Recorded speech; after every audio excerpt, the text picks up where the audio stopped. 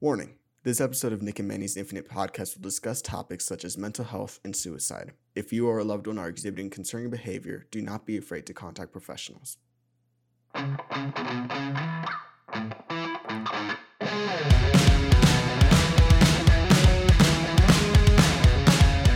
Welcome back, everyone, to another episode of Nick and Manny's Infinite Podcast. We're back. It's been a little while. We've both been busy, but we're here. Nick, you're here as well. I'm here. What's up, buddy? I'm doing well. A lot of stuff has been up in the 2.5 weeks that we've been gone. Too many things have been up to discuss them all. Oh, a lot of stuff has been up. This is going to be a long episode. We're going to try to hit as much as we can, but there is one major topic that we will be discussing. It's a film that came out this weekend. And because of that, we have another special guest with us. Kat is back. Kat from our In the Heights episode is here. Kat, say hello. Hello, back by my popular demand. You're popular. We agreed demand with you. Because we just like having you here. Aw, We thank did you. agree. Yeah. No, this was so much fun last time. So I was like, bring me back. And we had a 1 episode gap. We did have a 1 episode gap. You're like, It's no, been an episode. Yeah, it's since only we were been 1 not here. episode. Which is weird. It felt like I was like, so when can I come back? Immediately, turns out. Yeah, it feels like so long. Yeah, It's been a minute, it has, just because our output has slowed down. but life happens. Our output has so. indeed slowed down. Because if it weren't, then we would have had like 3 episodes since you were here. Yeah. But we only had 1. And we brought you back because, we want to talk about the big movie musical this weekend, which is Dear Evan Hansen. So we will be talking about that. Yes. We have a lot of opinions, some positive, Mm-hmm. some negative, some that we just want to, discuss as a group. It's called group therapy. But yeah. It's called group therapy. Yeah, group therapy. We need to just talk about our stuff. Yeah. Okay. Just get everything out there. We're gonna start writing letters to each other that say, "Dear Nick and Manny and Kat, today is gonna be a good day, and here's why." You know what? It's not a bad way to start. To start, like, regardless not. of what you think of the movie, it's not a bad to try like put your best foot forward and put yourself in that mindset. Of course. Yeah. And I at least try to do that, but Yeah. we will talk about that when we get to the movie. Mm-hmm. So we're actually gonna start off with Kat's favorite segment, which is Nick. What you been playing? Oh, hell yeah. So we've been playing something together. To the 3 people that watched us on Twitch last weekend, we played the Halo Infinite what's it technically called? It's called the open flighting It's or a whatever. flight. Yeah, a flight. Basically it's a a beta. flight. I don't know how it's different from my beta, but anyway, Manny and I played Halo Infinite for 4 hours, and we had a lot of fun. I like the game so far. My first impressions are pretty good. I think yours were the same, judging by our conversations the other night. Kat, what do you think about the Halo Infinite flight? I mean, thank God we can talk about it. Yeah, we can just finally get it out there, I just I've been dying to get my hands on this for 6 years now. Yeah, it's been 6 years since the last Halo game. I know you've been just as excited as I am. yeah, I mean, wow, about time. Yeah, I'm totally with you. So Kat, what can you tell us about the gunplay about Halo Infinite? Halo 5 had kind of mixed gunplay, but Halo Infinite, it's back. It's been 6 years. There was a major delay. It was a year long. So how do you feel about the gunplay now that it's been delayed and we're almost at release date? There's just so many words, and I'm at a loss. I think it's Do words fail? yes, words fail. Bravo, well done. We need a little sound effect for all the references we can make.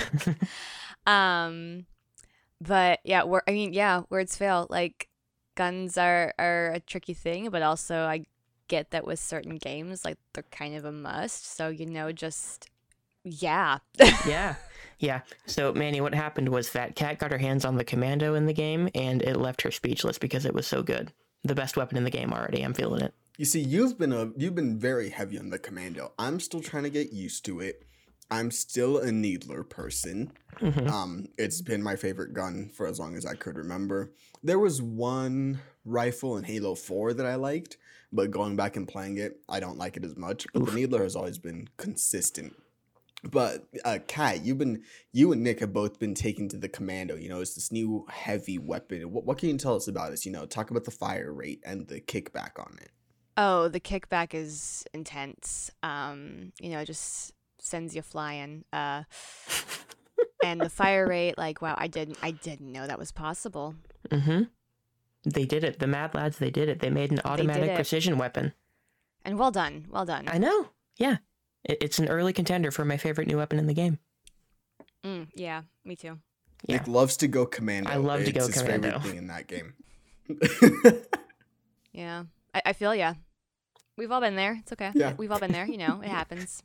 Okay, we can move on if you It want. happens sometimes. What? No, but seriously, I got in it Friday. I played a couple hours on there, played it Saturday morning, and then I played it again Saturday night with Nick for the full 4-hour open window that we had to play it. And I have just been having a great time with it. It's been nice to come back to Halo after 6 years and really feel like, okay, this is something different but familiar. And that's been something that I've been seeing a lot, is people saying like, this is updated, it is modern and stuff, but you can go from here back to Halo 3 and you'll feel the same mechanics essentially. So that's really cool to see just how close 343 has been sticking to what makes Halo good, with whether it's movement speed, the weapon balancing, all of it just feels really fine-tuned, and I'm excited for this. Yeah, it feels like, I was just thinking about it as you were talking, it sort of feels like if they never made a Halo 4 and that 14 years later this was our Halo 4, because the stuff that they added in 5, like the different movement mechanics, the ground pound and the little thruster pack, those are taken out, at least as of now they are, and you mostly just have sprint in terms of your new abilities, or not new abilities, but in terms of your enhancements, I guess, is that you can sprint, and they added that, I guess they added And that. ADS. Yes, and ADS. That was one thing that they kept from 5. But other than that, it's pretty much like, it feels like what a Halo 4, if they never made any of the other games, would have been. In terms of, like, it's not so far past what Halo was that it feels alienating or different, but it is an evolution on the classic formula. And I like the middle ground that it's riding right now. Now, we haven't played everything. We played 3 maps, 3 different game modes, I think. There's obviously much more game to come, and we still need to get announcements on all is going to be included in the multiplayer. And I think this weekend, as of this recording, is when the big team flight is going to drop. So we might try that out and see how they're going to do with that, because that was a weakness of Halo 5. But yeah, like, all in all, I'm excited right now at the prospect of the game. I'm just glad that I finally got my hands on it, because it was one of those things that had been delayed for so long that it started to not feel real. And now that I've actually played it, it actually does feel real. And it's going to be out in just a couple months. Yeah, it's December 8th when the full release comes. Multiplayer is going to be completely free. Mm-hmm. So, there will only be Battle Pass and like a store and all that stuff. But they said your Battle Pass, you buy it once, you keep it forever. You can go back to it and work on that one. Or if you get a new one, you can work on that one as well. So I do like how they're doing that personally. In my opinion, it's a better way to do a battle pass than having it be, limited time. Like, I paid for the content, I should get it at some point. Mm-hmm. Personally, that's my opinion. But no, it's been good. I've liked all the maps. I've liked all the abilities. They haven't felt like, was it Halo 4 that had all these abilities that sort of felt kind of out of place? Yeah. 4 and 5. A lot of them have felt really good. 4 and 5, yeah. I've liked the grapple hook. I've liked, experimenting with that. I don't know if you've been seeing the clips on Twitter of the way that people are using the grappling hook to play Capture the Flag. I have not, but I can only imagine. Oh, it's fantastic. People are using the grappling hook to just sort of like get to an area, then get the flag, then throw it across the map. And oh my God, it's fun. It's what Halo sort of thrives on, which is trying to get creative with different ways to achieve your weapons or your kills, and it's been fun. All of it has felt pretty balanced in my opinion. The plasma pistol still sucks. That's just my opinion. It's always been bad. It's always gonna be bad. I don't know how that gun is still just bad, but it is.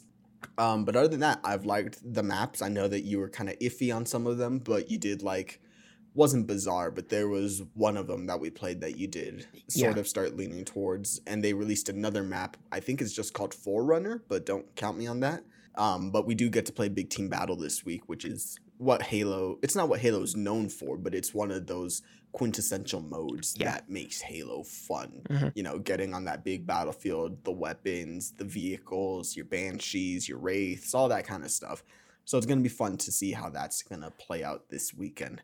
You should have gotten an email, by the way, today from Halo Waypoint that gave you a friend code to give to someone. So if you have a friend, I would give that to them. That way If you have a friend. you can build more. If I have a friend. So if you are playing the Halo beta, check that, see if you can give a code to a friend, and that'll help out. But other than that, I'm excited for more Halo. It's good. We haven't gotten a whole lot more of the campaign aspects of it, but we still have a little bit more time. It's a little bit concerning personally, but I think if the campaign's as good as multiplayer has been feeling, I think it's going to be really good. I think it's going to be, I don't know, it's not going to be up there with like 3 or Reach in my opinion, but I think it could be a really strong Halo. Yeah, I'm cautiously optimistic. The multiplayer is good from what we've done so far. I sort of, it's kind of concerning how little they've shown of the campaign, but I also, even if they did show stuff, I would have avoided it, so it doesn't feel any different to me than I would have approached the game otherwise. I kind of just want to go in as blind as I can for that first playthrough, and I'm going to do my best to make sure that I can keep doing that. On the single-player side of things, we should say, the multiplayer is free to play. The single-player is not, but what you can do, Manny, do you want to tell the listeners about Xbox Game Pass? Yeah, you can get a Xbox Game Pass. It's $15 a month. You get Xbox Game Pass on your PC, your Xbox, your phone, wherever you can get it pretty much, and it'll pay for your Xbox Live. So if you pay $15 a month right now for Xbox Game Pass, you're getting access to that Halo Infinite campaign day one. You're getting access to Forza Horizon 5 day one. You get Psychonauts 2. I mean, you're getting all of these good AAA games for free with your Xbox Game Pass subscription. So come December 8th, boom. Here's another cool thing that you can do. You can go on Black Friday, they don't sell the cards anymore for getting like a year of Xbox Live. I don't think they sell yearly cards. I think they sell like 3 months. For Game Pass, I know they don't sell the annual ones. I know that, but I think for Xbox Live, they don't sell the yearly cards anymore. But you can buy a couple months in advance. And if you're just trying out for Game Pass, I believe they offer it to you for $1, and that'll automatically go up until your Xbox Live subscription ends. Yep. So you could schmaz the whole thing. You could buy a year for, I don't know, maybe like $100 or whatever, and your Game Pass Ultimate is already there for $1. So consider checking that out. Xbox Game Pass, they do good stuff. They just added Marvel's Avengers coming September 30th. I don't know why I always end up bringing this game, but September 30th, I think for being free to play, it's perfectly fine in my opinion. But everyone has different opinions on games, and that's perfectly cool. We're still not yet sponsored, but that was a damn good ad read you just did, buddy. Thank you. Yeah. We can clip that out. Tag at Xbox P3. I think he is on Twitter. Phil Spencer. Yeah, Phil Spencer. Phil, let's talk. Call us, man. Let's talk. We want to do one. My DMs are open, Phil. But moving from Xbox, we also had the Nintendo Direct that was this week. Sorry, Kat. You can take a little break. I'm drinking my drink, and I may or may not have browsed Instagram. That's perfectly fine. I knew what I was getting into. But we had... Yeah, let's talk about the Direct a little bit.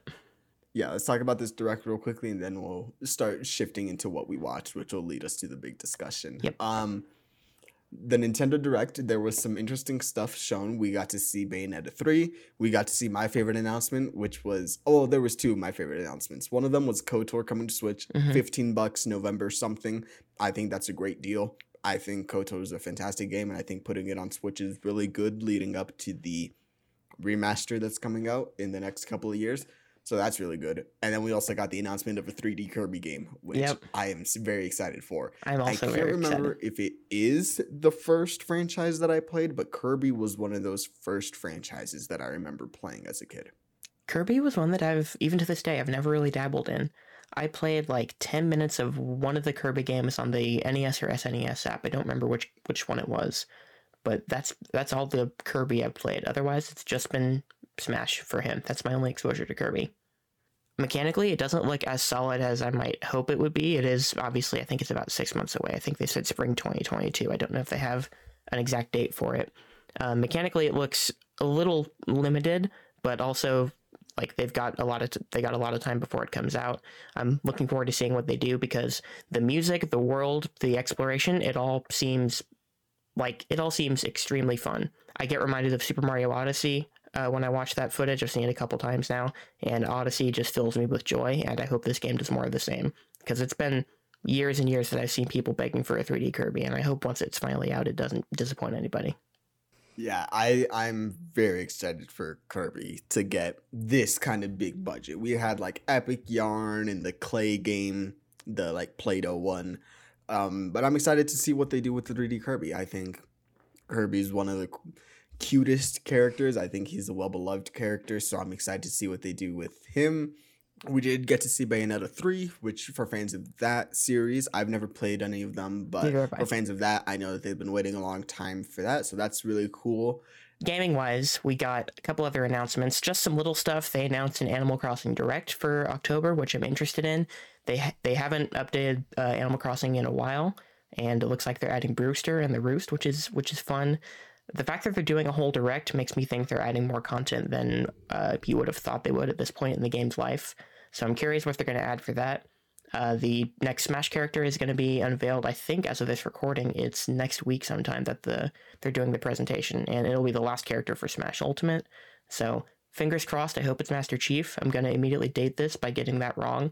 The other big announcement, I guess, was the announcement that they're bringing N64 games to Switch Online with a new subscription tier, which they haven't announced the price for yet. I'm a little concerned about that. But it's just funny to me that as soon as I bought an N64 and started collecting games for it, they immediately put the N64 app on Switch Online.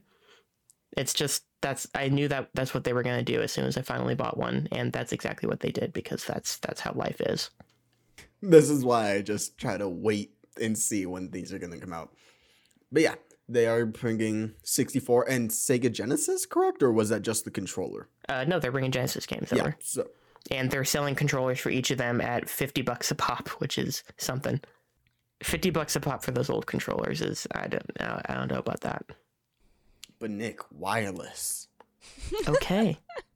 So I can't use them on my actual N64 console. Great. Love it. Listen, Nintendo's gonna keep getting away with it, okay? Nintendo's gonna Nintendo. Consumers keep letting them get away with it. If they can, they will. Nintendo knows that they can get away with it. Yeah, they didn't used to be this scummy. Exactly. They've gotten scummier. And we're never getting a Nintendo sponsorship. Reggie, my man. Reggie, you're retired. You're on a beach somewhere. Reggie. Oh, okay. Hey, he's retired on a beach somewhere. He might stumble upon this. He's got that spare time. I think if we tweet it at Reggie, he'll probably end up seeing it. He might. If we give him a time code and say, hey, Reggie, start at this specific time, who knows? Not 10 seconds Reggie, prior. If you do end up listening to this. Hey, Reggie, is the Switch Pro real? Can you let us know? Can you fill us in? Can we get a scoop? Can we get the exclusive? Is the name the Switch ProLED? ProLED. Please. Okay. I want it to be called the You can't keep Switch getting away with ProLED. this. I'm not going to let you. Inquiring minds want to know. It's a good name, okay? It's a name. But seriously, Reggie Fils-Aimé, I love you. You did some good things at Nintendo. You did a lot of things in general. You were very community focused, and I do love that. You were very open to being not made fun of, but you were in on a lot of the conversations that people were having about you. You were very fun for Nintendo, and I just want to say you made my childhood really awesome, and I just hope that you're doing well. I hope that you are doing what you want to be doing, and that's really all. Yeah, you helped me get through my college years, and you earned your retirement. I hope you're having fun playing Animal Crossing New Leaf on your Nintendo 3DS. Nintendo 3DS? Yeah. I think that's all the time he has now. Yeah. I think that was just, I think the last thing was the Mario movie, which sparked a lot of conversations online. Well, when I play Mario, and I've played Mario across all the generations for, I guess, 36 years of games now. It's been on the NES, the Super Nintendo, the N64, the Wii, or the GameCube, the Wii U, and now the Switch. I've heard a lot of Mario voice acting over the years, mostly by Charles Martinet. When I hear that voice, I just think, I need the guy from Jurassic World. This is who can really bring that character to life. And Vincent by God, they did it. Oh, Omar Sy? No, we need Andy from Parks and Rec. We need, what's his name from Guardians of the Galaxy? Star-Lord. Star King?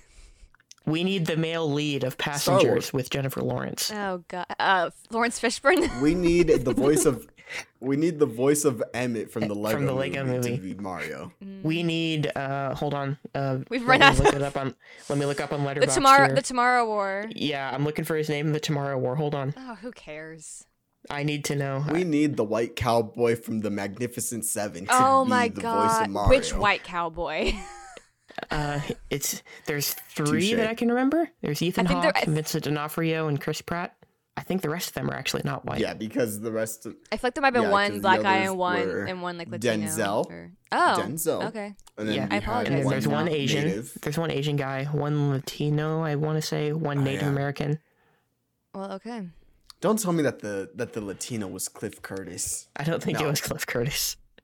Okay, Dan Forrester is his name in the Tomorrow War, by the way. Dan Forrester. We need Okay, Dan that's- Forrester There as you go. That's a Mario. white name. That's a white name. If I ever That's heard such a one. white name. That is a white name. Oh god. You know who else we need? We need one of the psychopaths from It's Always Sunny in Philadelphia to be playing his brother Luigi. You know, of all the castings, that's not my least favorite. We need the guy from Pacific Rim to be playing. You know, I Luigi. don't know much about him, but I feel like he could. I feel like he'll do well potentially. I'm not as like meh about that casting. I actually do like Charlie Day as Yeah. Luigi. I think that casting, Anya Taylor-Joy as Princess Peach, Oh, and Jack Black are actually three pieces of good casting. I love Anya. I love her so much. I just like Enya. She Anya said no. from The she's- Lord of the Rings. She said in an interview it's Anya like aneurysm. So that's how I say Oh, it. okay. It sounded like you said Enya. Oh, okay, because Oh, it sounded Enya? like you said, No. yeah, it sounded like he said Enya, and I was like, Orico Falls? The singer of May It Be from Return of the King. And Anya. No, I was laughing because my The singer of Only Time? I was laughing because my comment the other day when I was like, "What?" and y'all are like, "Well, you're clearly not on the video game page." We talked about this like 2 days ago. Oh my god. Well, of course I'm not on the. Do you really think I'm on the video game I know. page? I thought it had stumbled into the movie night channel at some point, but I guess it hadn't. And I was like, "Oh my Because god, it is a movie. it is in fact a movie." If they were going to do it live action, Anya Taylor-Joy is not a bad choice for Peach. No. I mean, she's. I think that's actually one of the good bits of casting. She brings even with the movies she's done that aren't my favorite. I feel like she definitely shows her talent in every role. I feel like even the ones that like aren't as complex, I'm still always like, but we love you, Anya. I've never seen her act in anything. What, Yeah. buddy? I checked her on Letterboxd just to make sure. I didn't watch Queen's Gambit. I haven't seen either of the Shyamalan movies. The Vivitch, I still have not seen You the didn't see Vivitch. Split, that's right. Yeah, I haven't seen Split or Glass. I didn't watch New Mutants. I didn't even know she was in New Mutants. You're not missing anything with New Mutants. I will see Last Night in She Soho. plays probably. Colossus' sister. Good for her. Last Night in Soho looks really good. It got mid reviews, and I'm very sad. I'm still gonna go see it, but now I'm kind of like, oh. Well, it Edgar also Wright's has. not someone I get particularly excited for. He's good, but I don't get like too hyped for him. I just think the trailer looked cool, and I love that she's singing. I love the actors in it, and it also has Matt Smith, Doctor Who, and it has Jessie May Lee from Shadow and Bone. That liar. That liar. It's an old Collider Live joke. Oh, It's an old joke. It's but an Nick inside joke knows. between Manny and I. I know the doctor lies, but I didn't think that was the joke. It's a long story. I don't want to bog you down with Star Wars discussion from 2018. I'm gonna check Cool. this cast. Who else do we No. need to talk about? Oh yeah, Seth Rogen is Donkey Kong. Keegan Michael Key is Toad. It's those two in particular that make this feel like a very basic Hollywood 2021 movie, like in the worst ways. They're both fine, but they're also in everything. People will cast Seth Rogen in a role like that. I keep thinking of him as Pumbaa, as the other example of. I keep thinking of that as the other example. Like they'll just put him in an iconic role that's a kind of weird, funny character, and I assume that's what Donkey Kong will be because they have him in that role. Was it announced if it's gonna be like traditional animation? It's if it's animated. gonna be okay, It's gonna be animated by Illumination. okay. I Yeah, still. Illumination. So we're gonna get some minions in there at some Oh point. God, I still think that Cody's pitch was fantastic. I want to see that Yeah. movie.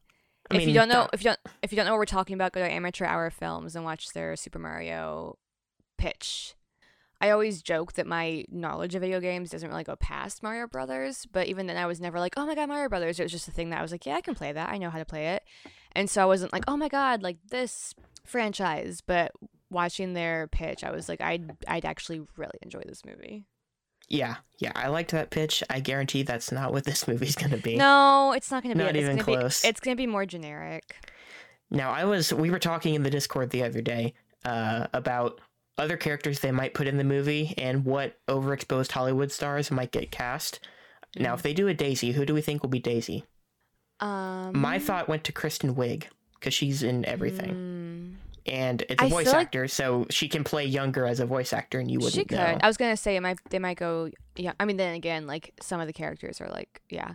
Are you thinking like just like overexposed? Yeah, I said James Corden's going to be in the movie somewhere. I was about to say that. He's going to be Waluigi, and they're going to lean into the Waluigi memes. That's my fear. Oh, he's so good. Oh god.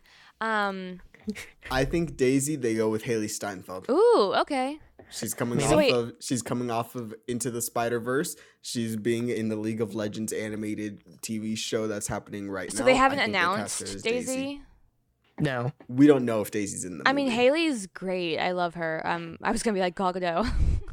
Yeah, I don't know. Like, I'm sure they'll announce more about the movie, but they announced most of the main Mario characters. They didn't announce a Yoshi if they're going to have Yoshi actually have a voice actor, and they didn't announce Daisy. Yoshi's going to be played by Lin-Manuel Miranda. Hey, watch it. I also like I said before, I don't know the games too well. Does Donkey Kong really speak? No, not at all. Okay, so they just hired Seth to be Goofy. Okay. Yeah, he makes monkey noises. None of them really speak. They go, oh, wah!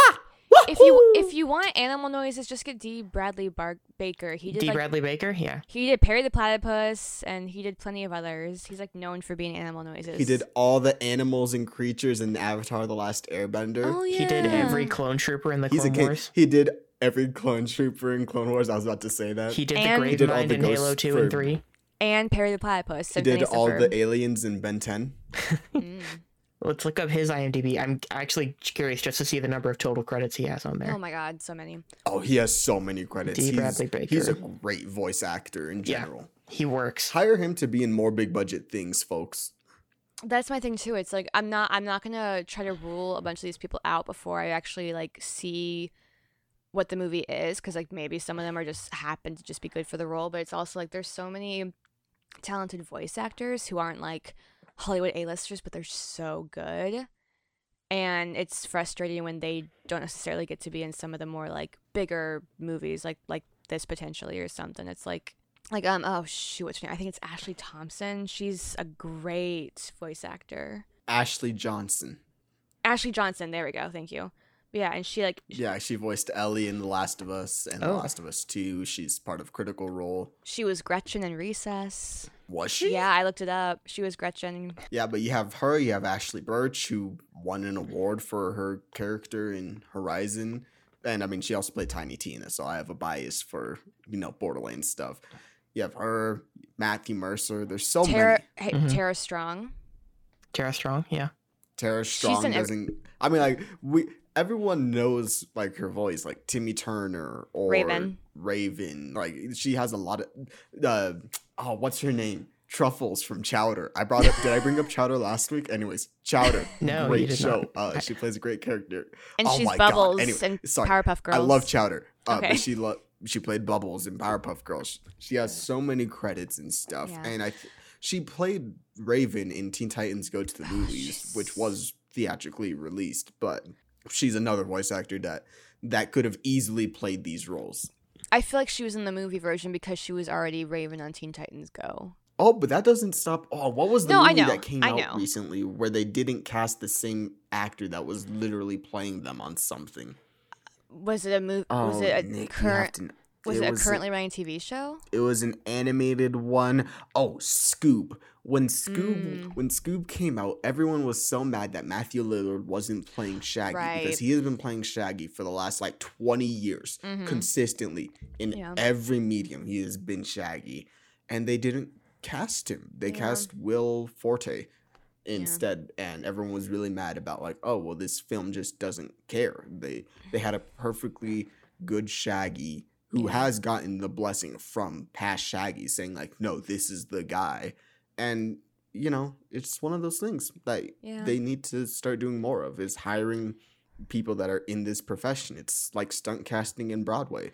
Like, well, just because they're a big name and can draw audiences doesn't mean that they're right for the role. For most of them, I don't like to judge because like, I mean, I'm not saying they can't still be great at it, but it's just one of those things where you get that kind of gross inkling that was kind of always just like planned to have big names as opposed to like just scouring auditions and because like some of these people, let's face it, some of these people that get cast, like they don't audition anymore. So it's just like, oh, we just think this funny person could be like, this big name could do it. And it's like, if they happen to be right for the role, cool. Some of them are really big for a reason. They're really talented. But it's like, there's also so many actors out there that it's just like, not saying they need to, or like it's necessarily that person's goal to be like in the big name movies, but it just feels like they're not really given the chance, and that just frustrates me. Yeah, it would be like casting Ben Platt in Dear Evan Hansen. But in all seriousness, it would be like casting Cameron Dallas in Mean Girls. Oh my God. He didn't have the chops for it. Oh my God. He was in Mean Girls, right? I'm not getting that wrong? Unfortunately, yes. So he was in Mean Girls, couldn't sing, can barely act, if you call that acting.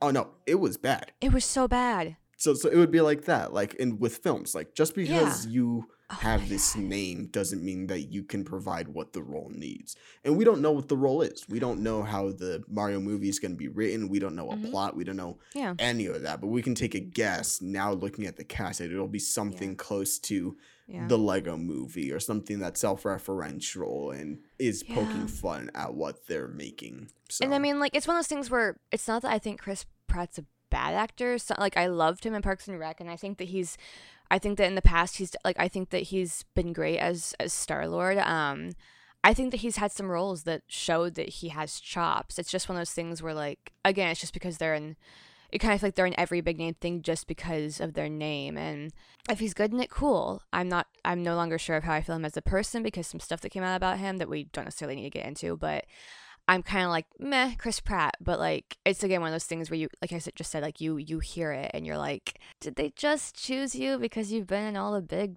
franchises lately? Like, I don't know. Just it's just potentially frustrating. That's what's most interesting to me about this is that they have to work with Nintendo on this to a certain degree. And like, these announcements were made in the Nintendo presentation. This wasn't a press release by the studio or anything. I wonder if how much say Nintendo had in the casting, because it really feels. I saw a joke on Twitter that was like someone at Nintendo Googled actors and they just picked the first 8 pictures that popped up, and I'm like, it's not that, but I wonder if they had a say in that because they might have just gone, okay, who are the people we see all the time in America? Chris Pratt, Seth Rogen, Keegan-Michael Key, who are in everything, whether it's a big role or a side character, but they're in everything. Mm-hmm. I wonder how much of that was a Nintendo thing. I know Illumination casts a lot of stars in most of their stuff anyway, but I'm curious about their relationship as far as that goes. Maybe they were worried that if it wasn't big names that the movie wouldn't do well. I don't know. I mean, I think it would have done well regardless because even though I'm not big into video games, I know plenty of people who love Mario Kart enough to see a movie, so I don't but from the company's standpoint and seeing how much of it can be a make it or break it based on box office, maybe, I don't know. I mean, again, obviously we weren't part of that conversation, so who knows, but I just can't help but wonder if that was part of the thing of them being like, well, these names will, whether people are there because they're big fans or because they want to see it crash and burn, it might bring in an audience. So I don't know. I don't want to say in every situation, but I think most of the time with an animated movie that doesn't matter. Especially something like this, which has a built-in audience like that. Sure. It's not an animated movie, but the Sonic movie, Ben Schwartz isn't a big enough star that he was the person who brought people into the movie. I think the fact that it was the Sonic movie brought them in, and maybe a little bit of Jim Carrey. Yeah. But, that was it. And I don't think anybody who wasn't going to see the Mario movie suddenly wants to see it because Chris Pratt or Seth Rogen's in it. I don't think that person exists. I will say I wasn't really aware of that movie until it was on DVD, but I digress. Again, it's not my community, so maybe I just wasn't looking. Kat, Sonic the Hedgehog has musical superstar James Marsden from Enchanted. He does have a great Like, come on. voice. He has a great voice. No, yeah, Nick, you're entirely right about those kinds of things. I'm still gonna watch it. I'm still interested to see what it provides. I mean, maybe I'm even more interested now to see how it all turns out, hearing the casting and everything. But Yeah. it's gonna be interesting to say the least. With Nintendo, there's nothing that they do that isn't interesting. Did they say it'd be like next year? Yeah, this is holiday next year. I think it's Okay. December 21st. I figured this was a 2022. very early announcement or something. I figured this wasn't like, surprise, we made this, it's Yeah. coming out, and like, no. Yeah. No, it had been talked about, like, but I've seen it being talked about for like 5 years now, and I had always assumed it would just be like very basic, like this is the video game characters, but they're just animated and they're on the big screen instead of a cutscene in a game. Sure. I didn't realize they were actually going to characterize them all to this degree. Yeah. Yeah, Nintendo likes to announce these kinds of things early in advance. Like when Nintendo World got announced, that was a solid like 4 years ago. Well, theme parks always get announced crazy far in advance. Like Disney always does the same thing. But Disney announced it a year in advance because Avengers Campus was announced last year and it opened up this year. Galaxy's Edge was, I think, 2 years. I thought that was like 3 or 4 years. It felt like Galaxy's Edge was longer before. I don't know. Well, some of that also might have been paused because of the world. Well, they did open that Super Nintendo World in Japan like a few months ago, I think. In Japan, it is open. Yeah. Yes, Japan is completely open, which we knew was going to come first. They said it's coming first to Japan, which makes sense. I mean, it's not the mascot of Japan. That's definitely not what it is. But in my opinion, the video game mascot of Japan. Probably, It's something yeah. that a lot of people, when they think of Japan, they think of, oh, Nintendo and Yeah. oh, Mario. So it makes perfect sense. I understand that stuff. But it is, announced very early. Yeah. I do have one more important thing to say. I'm going to circle back to something we talked about. D. Bradley Baker. Yeah. His total number of actor credits, according to IMDb, and keep in mind, one credit can be something like Bad Batch, where he's got 17 episodes. That's only one credit for him. Mm-hmm. So the total number of credits is 631 as an actor. Doesn't surprise me. And Jeez. he is only 59 years old. And he's been in 631 different things. That dude works. That dude D. works. Bradley Banker is going to be like Frank Welker or like, who voices Winnie the Pooh and Tigger? Jim Cummings. Hold on. Yeah. Jim almost- Cummings. Let me He's check gonna end his up being, credits. Like one of those people I almost said that so said many the of wrong. us like know, but doesn't get a whole lot of the credit. Yeah. Like people don't know that Jeremy Irons didn't sing half of Be Prepared. That was the last half was Jim Cummins doing his best impersonation Cummins. of Jeremy Irons singing Be Prepared. I wonder about I wonder Rob Paulson, who is Yakko in Animaniacs, and He was Mark Chang in Fairly Odd Parents. Yeah, Mark Chang was this alien from outer space who would come down and hang out with Timmy sometimes. oh yeah, I remember. I was a little worried because of the name that. I mean, shows have still been doing that, but I was like, ooh. No. He was in I mean, yeah, like one of your favorite film franchises, Harry Potter, has a character called Cho Chang. So Yeah. it's Like been a even thing. with one of our favorites, Avatar, it's like, I mean, I love Mae Whitman, but maybe we shouldn't continue having white people play diverse roles. Which the live action is trying to not do. So, it is. It's one of those things where like I kind of take it as like, don't condone it now, but I also understand it's a thing of the past. Like, because I mean, Mae Whitman was also, I love Jungle Book 2, and she plays Shanti, and like Haley Joel Osment plays Mowgli, and I'm like, oh no. She's also in one of my favorite movies, Percy Being a Wallflower, which we will talk about today. She's in Scott Pilgrim versus the World. Mae Whitman is. She's the daughter in Independence Day, isn't she? The first one? Sure. Bill Pullman's daughter in the first I Independence Day? think so. I think. Hold on. I think so. Another thing to look up. She's also in Good Girls, which stars Retta and Matthew Lillard, bringing it back Oh, to yeah, Matthew Good Lillard. He Girls. was in Good Girls, lasted, I believe, 4 seasons and got canceled by NBC, even though it was having great ratings. She was also in Arrested Development. She played Anne. I don't even really like Arrested Development the time that I watched it. I think I have to go back and rewatch it because there are things that I sometimes think about that was funny.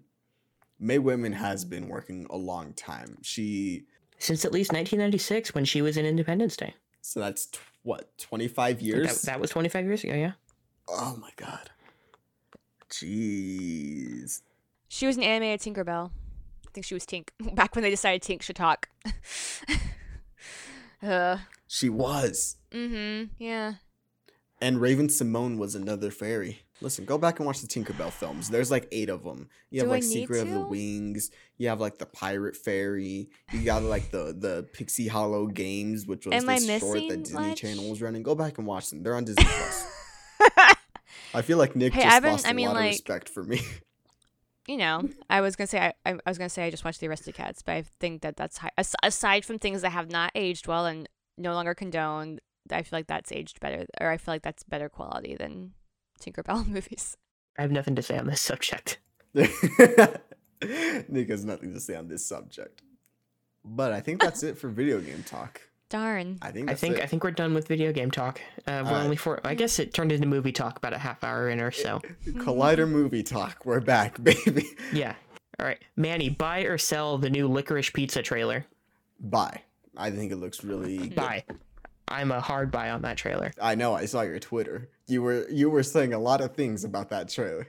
Yeah, I've been getting more and more into PTA, Paul Thomas Anderson, and watched Boogie Nights this year, which I gave a full 5 stars on the first watch, which I never give to anything. Phantom Thread, it gets better every time I see it. I still have some gaps with him, but I'm a bigger and bigger fan. This looks like a great coming-of-age movie, and I'm very excited. I need to be like convinced to watch Phantom Thread because I worked at a movie theater when that came out, and it just looked kind of like You want to say boring? That's the word you want to say, isn't it? it looked like a typical like the older artist falls in love with his muse, and I was just like, ugh. It's not typical. I would not call that movie typical. The premise might seem it, but it's different once you actually get into it. I would Okay. recommend it. I'll look into Okay. it. But I was gonna say the star of that movie. Well, there's actually a few people credited above him, I think. I think Haim is Alana Haim. Yeah, is credited Alana above Haim, who I'd never heard of until this trailer. Apparently, she's I've a big listened deal. to some of their music because it's her and her 2 other sisters that have a band called Haim, and so they Oh. do music together. And I've listened to a couple of their songs before, but I saw that Yeah. name and I was like, Haim, as in Haim, and yeah, it is. I'm like, I have no idea who this is. I only know them because of Taylor Swift. Oh Of my course. goodness! Which we will be doing a Taylor Swift Naturally. review Hey, when nobo- that album hey, comes hey. out. November. Hey, Nobody No Crime is a fantastic song. Just saying. November is when Kat wants to be back on the show, is what she's saying.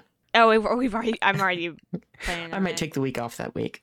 Yeah, I think I'm gonna get a couple Okay. other people to be on that show to replace Tina to talk about the Taylor Swift album. He'll just like That's fine. Manny will just like monitor and he'll like toss out the questions and then we'll all just like He'll send it to me to edit, and I'm like, bro, I wasn't even on this show. You want me to edit it? Exactly. he won't be like no, Nick won't understand what's gold and what's not. Like he'll cut something and I'll be like, how could you? Yeah, I might miss a good inside joke that I would cut out without having a second's hesitation, because just because I wouldn't understand it. But you were saying about the cast, You don't want that. legacy actors, I guess we could say. Yes. Yeah, I did want to say first, Bradley Cooper is in it as famous movie producer John Peters, who, among other things, produced or would have produced the Superman Lives movie with Nicolas Cage in the 90s. Bradley Cooper's playing him in the movie. Benny Safdie's in the movie. Tom Waits is in the movie. There's a couple other people, but the lead of the movie is, I believe, Cooper Hoffman is his name, and he's the son of the late Philip Seymour Hoffman, which is funny that we talk about this week, because this week, as of recording on Friday, The Many Saints of Newark, the Sopranos prequel, comes out, and that has James Gandolfini's son, whose name I don't remember his first name right now, but I want to say it's Michael Michael. Gandolfini. That's what it is. Yeah, that's Michael Gandolfini. Was Licorice Pizza based on a true story? It doesn't say anything about it, but it feels like it's like I don't know if it's based on a true story. My assumption based on watching it is that it's like Once Upon a Time in Hollywood, where it's got some real people in it, but it's a fictionalized story set within a certain. Era. Yeah, that's what I was gonna say. I'm like, I think they'll have some of the actual like producers or some like stars. They mention okay. Yeah. what's her name? Barbara Streisand. They do mention Barbara Streisand Yeah. in there. So it is taking place Queen. in that time era, in that world with these people, but the story I think is fictionalized to just Yeah, be a the coming actual of age. the two main characters, their love story, I don't think is a true story. I would guess not. Okay. I think I saw that Tom Waits is playing John Huston, the director in that movie, which I find interesting. because he's someone who I've seen enough of him acting in movies that he's got an iconic voice and an iconic cadence, and I wonder how much screen time he's going to get, because that might make or break those scenes for him, because I actually have some familiarity with him. Yeah. What I was going to bring up is, did you get like an American version of Sing Street vibe from this trailer? I mean, kind of, just from the like there was Is it gonna be no, singing? it's not a musical. It's not like about like forming a No. band or anything like You that. But got it's me all about excited. young people in the entertainment industry and having like a love for that and sort of balancing that relationship. in the sense that it's clearly a coming of age movie. It's sort of a high school love story or similar to Sing Street in that the kid's in high school and the girl's a little older than him, and they do make note of that. In that sense, I kind of see the Sing Street parallels, but I don't know what the rest of the movie's about, so I don't know. No, for sure. Yeah, just going off of that trailer and seeing that main relationship between the two of them, I was like, oh, okay. Like, this is kind of like it's not kind of like Sing Street, but I was like, oh, I could see some of Sing Street in here. By the way, if you haven't seen Sing Street, go watch Sing Street. Don't watch the Broadway show. The Broadway show ruined what the movie did. But go watch Sing Street. There's a Broadway show? There is a Broadway Wait, show. This is the first time I haven't. Well, maybe I was aware of the Broadway show. Yeah, the Broadway show came out, and I listened to some of the songs, and I was like, ugh. Was it Broadway or was it? Maybe it wasn't Was Broadway, it Broadway or was it West They End? did do a musical stage version of Sing Street that did come out. Okay. A lot of musical talk this week. Oh, we also had the Tonys. That also happened. I watched some of those. But if you had any other thoughts on Licorice Pizza, sorry, I cut you off. No, I think I covered it all. This trailer that excited me. It seems like a less serious PTA movie, sort of like some of his earlier stuff, like Boogie Nights, where it was fun a lot of the way, then it got serious when it needed to. But there was overall positive feelings, at least in my end, from Boogie Nights. I feel like that's going to be the same here. It looks very cute, looks very fun, looks incredibly well made. I'm pumped for it. I think that's out this holiday sometime. I don't know the exact release date, but I'm looking forward to it. Yeah, I'm excited for it. Something that I know that Kat and I watched was Doom Patrol. Doom Patrol is back. It's a Yes. HBO Max show now because it was originally DC Universe. Doom Patrol follows, a team of metahumans and their wacky antics and stuff. But Doom Patrol's back. I saw the first 2.5 episodes. I fell asleep watching the Dead Boys Detective Agency last night. But Ooh, okay. I have been enjoying it. I'm glad that it's back. Last year we ended on a cliffhanger because of COVID, so we started off season 3 with the ending of season 2, which is something that I don't really like happening, but COVID happened. But when season 3 actually started, I was very excited to see where they were going with the direction of everyone being broken, which has kind of been Doom Patrol's thing in general, is everyone being broken. But I like that they're focusing a lot on Cyborg and sort of saying like, oh, well, he was essentially made to be a superhero after his mom died, after he had the accident, after all these things, and he's sort of trying to deal with being a person instead of being a figure. And so that's been something that I've been really enjoying. I will say real quick, as far as the way it ended because of the pandemic, I feel like the way they had it written, it worked as a finale. Like, because some of the cliffhangers they had, like, yeah, it's a bummer that they had to rearrange it to be the premiere, but I did feel like it worked okay as a finale. Like some of the like little surprises at the very end, it felt like it left too much unanswered. It felt like it was just enough to be like a bit of a cliffhanger, and then I found out there was pandemic and I was like, oh, okay. But I did at least like appreciate that. It didn't feel like too weird, at least in my opinion, for it to end there for the time being. But and you're right, that is your opinion, because in my opinion, I felt I could tell that there was another episode that needed to be done that they couldn't get done. Well, I mean, I mostly attached to Jane and the kind of the thing I did at the very end of last season with Jane, like in the little reveal, and I was like, oh my god. So that kind of felt like a good place to just be like, okay, bye. Do we want to keep what we have watched of it like vague so we don't spoil? Yeah. We can keep it vague. Are we okay with spoiling? So we'll keep it vague because the season isn't completely out. They're doing weekly releases, but we got the first 3 episodes of season 3. Each episode is coming out, I believe, on Thursday. First episode was a finale to season 2. The second episode was introducing the main plot for season 3, and then episode 3 was backing off of that. I don't want to say too much after that, but I am interested to see where they go with a lot of the characters. You mentioned Jane, and it was last season was Jane's season. I feel like each season is a different person's season. I think season 1 was very much Cliff and Negative Man season. I think season 2 was a good season for Jane, and then it looks like season 3 is going to be a good Rita and Cyborg season. So I'm excited to see what they do with all of those characters. The screen time that's given to the guest stars, it feels like it might be an attempt to do a backdoor pilot, which I wouldn't hate. I don't know if I'm committed to them, but like I did like the vibe they gave off. So I'm like, and I did look into it, and I was like, okay, clearly these are people that have like their own comics and such. But I thought that was kind of cool. Also, the one thing that I feel like I really enjoyed that stuck with me is, without spoiling, there is this scene near the end of episode 2 that starts with this kind of like shared moment between Jane and Kay, and then kind of becomes like a group moment. And I just really liked how that went. I'm hoping you are picking up with. I felt it was a little like weird, but then I was like, oh, okay, I know what they're doing now. But I know what scene you're talking about is towards the end of the episode. Yeah. But yeah. And the song at first, like, it was one of those things where at first I hear the song and I'm like, this one again, but then I'm like thinking about it, I'm like, oh, that makes sense. Yeah, it makes sense. I don't know. I'm also kind of like a sucker for like any of those, even if there's been like complete and utter chaos. Like if it's without being too terribly cheesy, if it's like a nice moment of camaraderie, and like regardless of all our differences, like we're stuck in this mess together. So like any kind of thing like that where it's just a moment of like, let's just be together. I usually really appreciate those, and it's nice for Jane to have a scene where she's not in complete turmoil or like mad at everybody. Yeah, no, it was a good scene. I genuinely like Doom Patrol because of those reasons.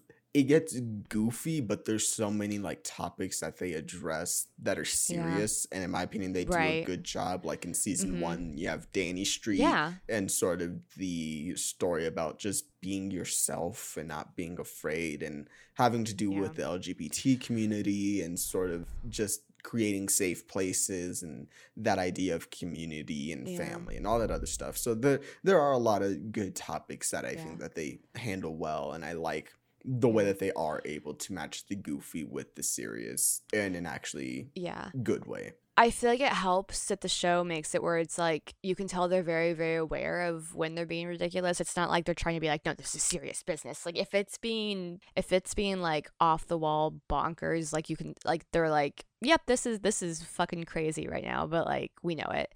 And then one other thing I appreciate is I read an article by somebody who I believe the person has dissociative identity disorder, and they were saying that the episode in season 2 probably would be the episode, because that's where they talk a lot about Jane and her. Whenever Cliff goes to the underground, that that's technically season 1, yeah. Oh, that is season 1. That's right. Because after, yeah.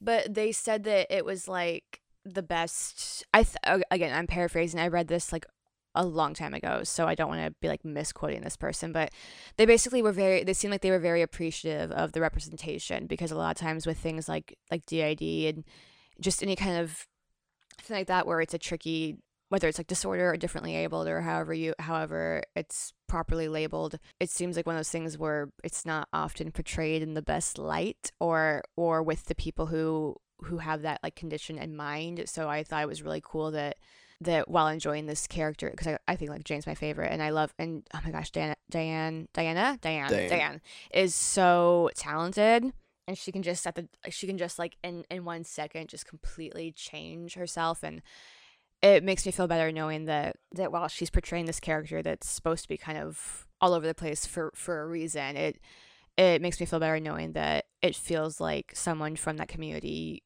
like approves of the representation. So I thought that was cool. Yeah, no, it's a good show. I recommend it to whoever wants to watch it, it's currently on HBO Max, so go catch up and watch it. It's good. It's definitely my favorite superhero media right now. I mean, I don't think that's a hard bar to clear personally, but it's Wow, good. you don't like What If? What If is fine. I haven't seen the last episode. It was fine. I've heard Doom Patrol is great, but you know what I think would make it better? What? Is if they had the main character just say, fuck Batman. Oh, yeah. Like the first episode of Titans. Yeah. They do say that a lot Yeah. in Doom Patrol. They do say the F word. I was gonna say, I- lot. that's- That's one of the that's things one that I thing was like, I like. okay, come on. We don't need to say it this much. It's that thing of like, because you can, you do. When Jane says it, it's fine, but Cliff says it like every sentence of him just saying. Okay, but it's kind of hilarious when he's like, fuck, what? What's happening? Like, It needs to be. This week has taught me that there is a purpose to every F word. Do they have any F-bombs as egregious as the one that Ty Sheridan gets in Dark Phoenix? I mean, Cliff says it like every sentence, so it's there. But okay. yeah, no, I He do. uses it like a comma, as my family would say. Yes, he does use it like a comma. I still think it's kind of hilarious when he uses it because he's either angry for like kind of good reason or he's just like. I feel like sometimes he kind of feels like the voice of the audience when you're just like when like things are just completely like preposterous and he's just like, what the fuck is happening? Like I don't know, just the way he Yeah, does like it. when the ghosts were having sex in season 2. Which Oh, they yeah. call back to. I'm not gonna a say. totally normal statement to make about a TV Yeah, show. I'm not gonna say exactly I know what how, you're but they saying. I know do what you're call saying, back yeah. to that from season Yeah. 2, and that was a funny. There was even a moment where like he was still adjusting to Jane's like transitions and suddenly he's like, who are you? And he was just like, Yeah. and he's just like, I don't know. But it needs to be well placed, is my point. Like when it works, it does work, but I Yeah. think that they just use it a lot. But I feel like I will say, like you said before, I feel like the show does a good job of acknowledging the goofiness and also like having moments where it's like this is real.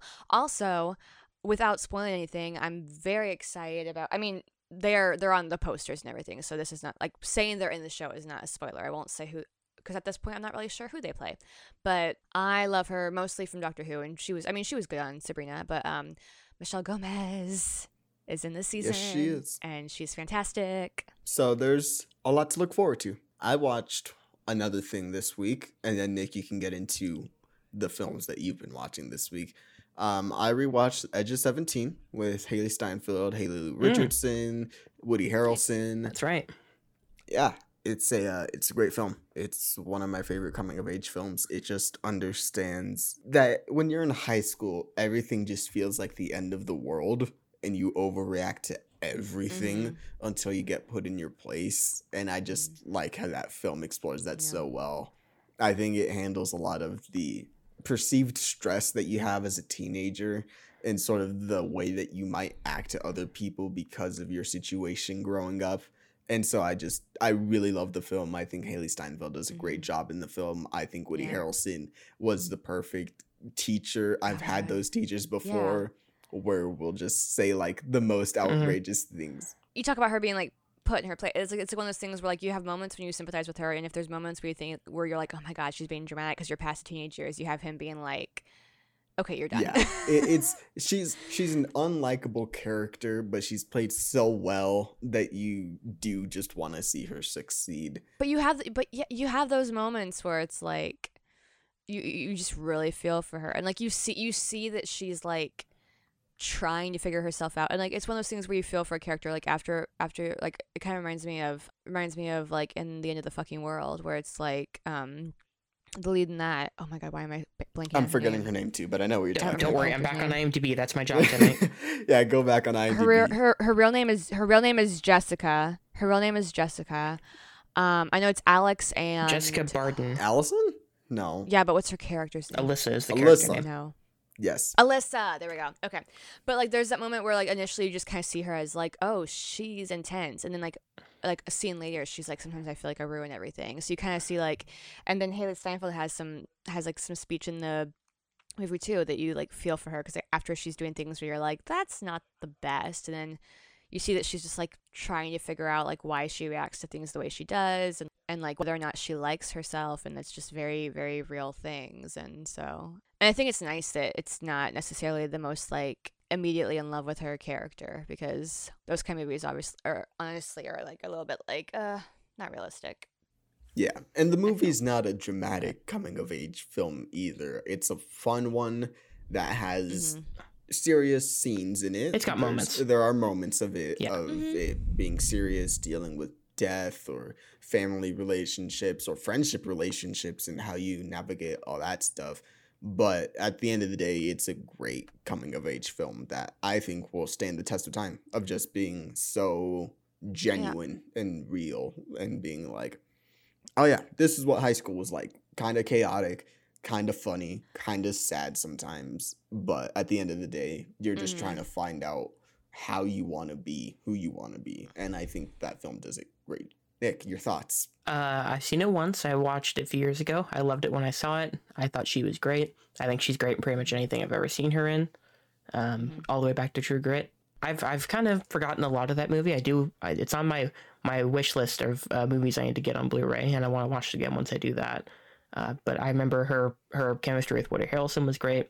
I dug the serious moments, and like you were saying, she's not always likable, but I think it's fine if your protagonist starts off as unlikable, because as long as they grow throughout the movie, which is kind of the point of a coming-of-age movie, is that they grow, then it'll work out in the end, and I think it works out in this case.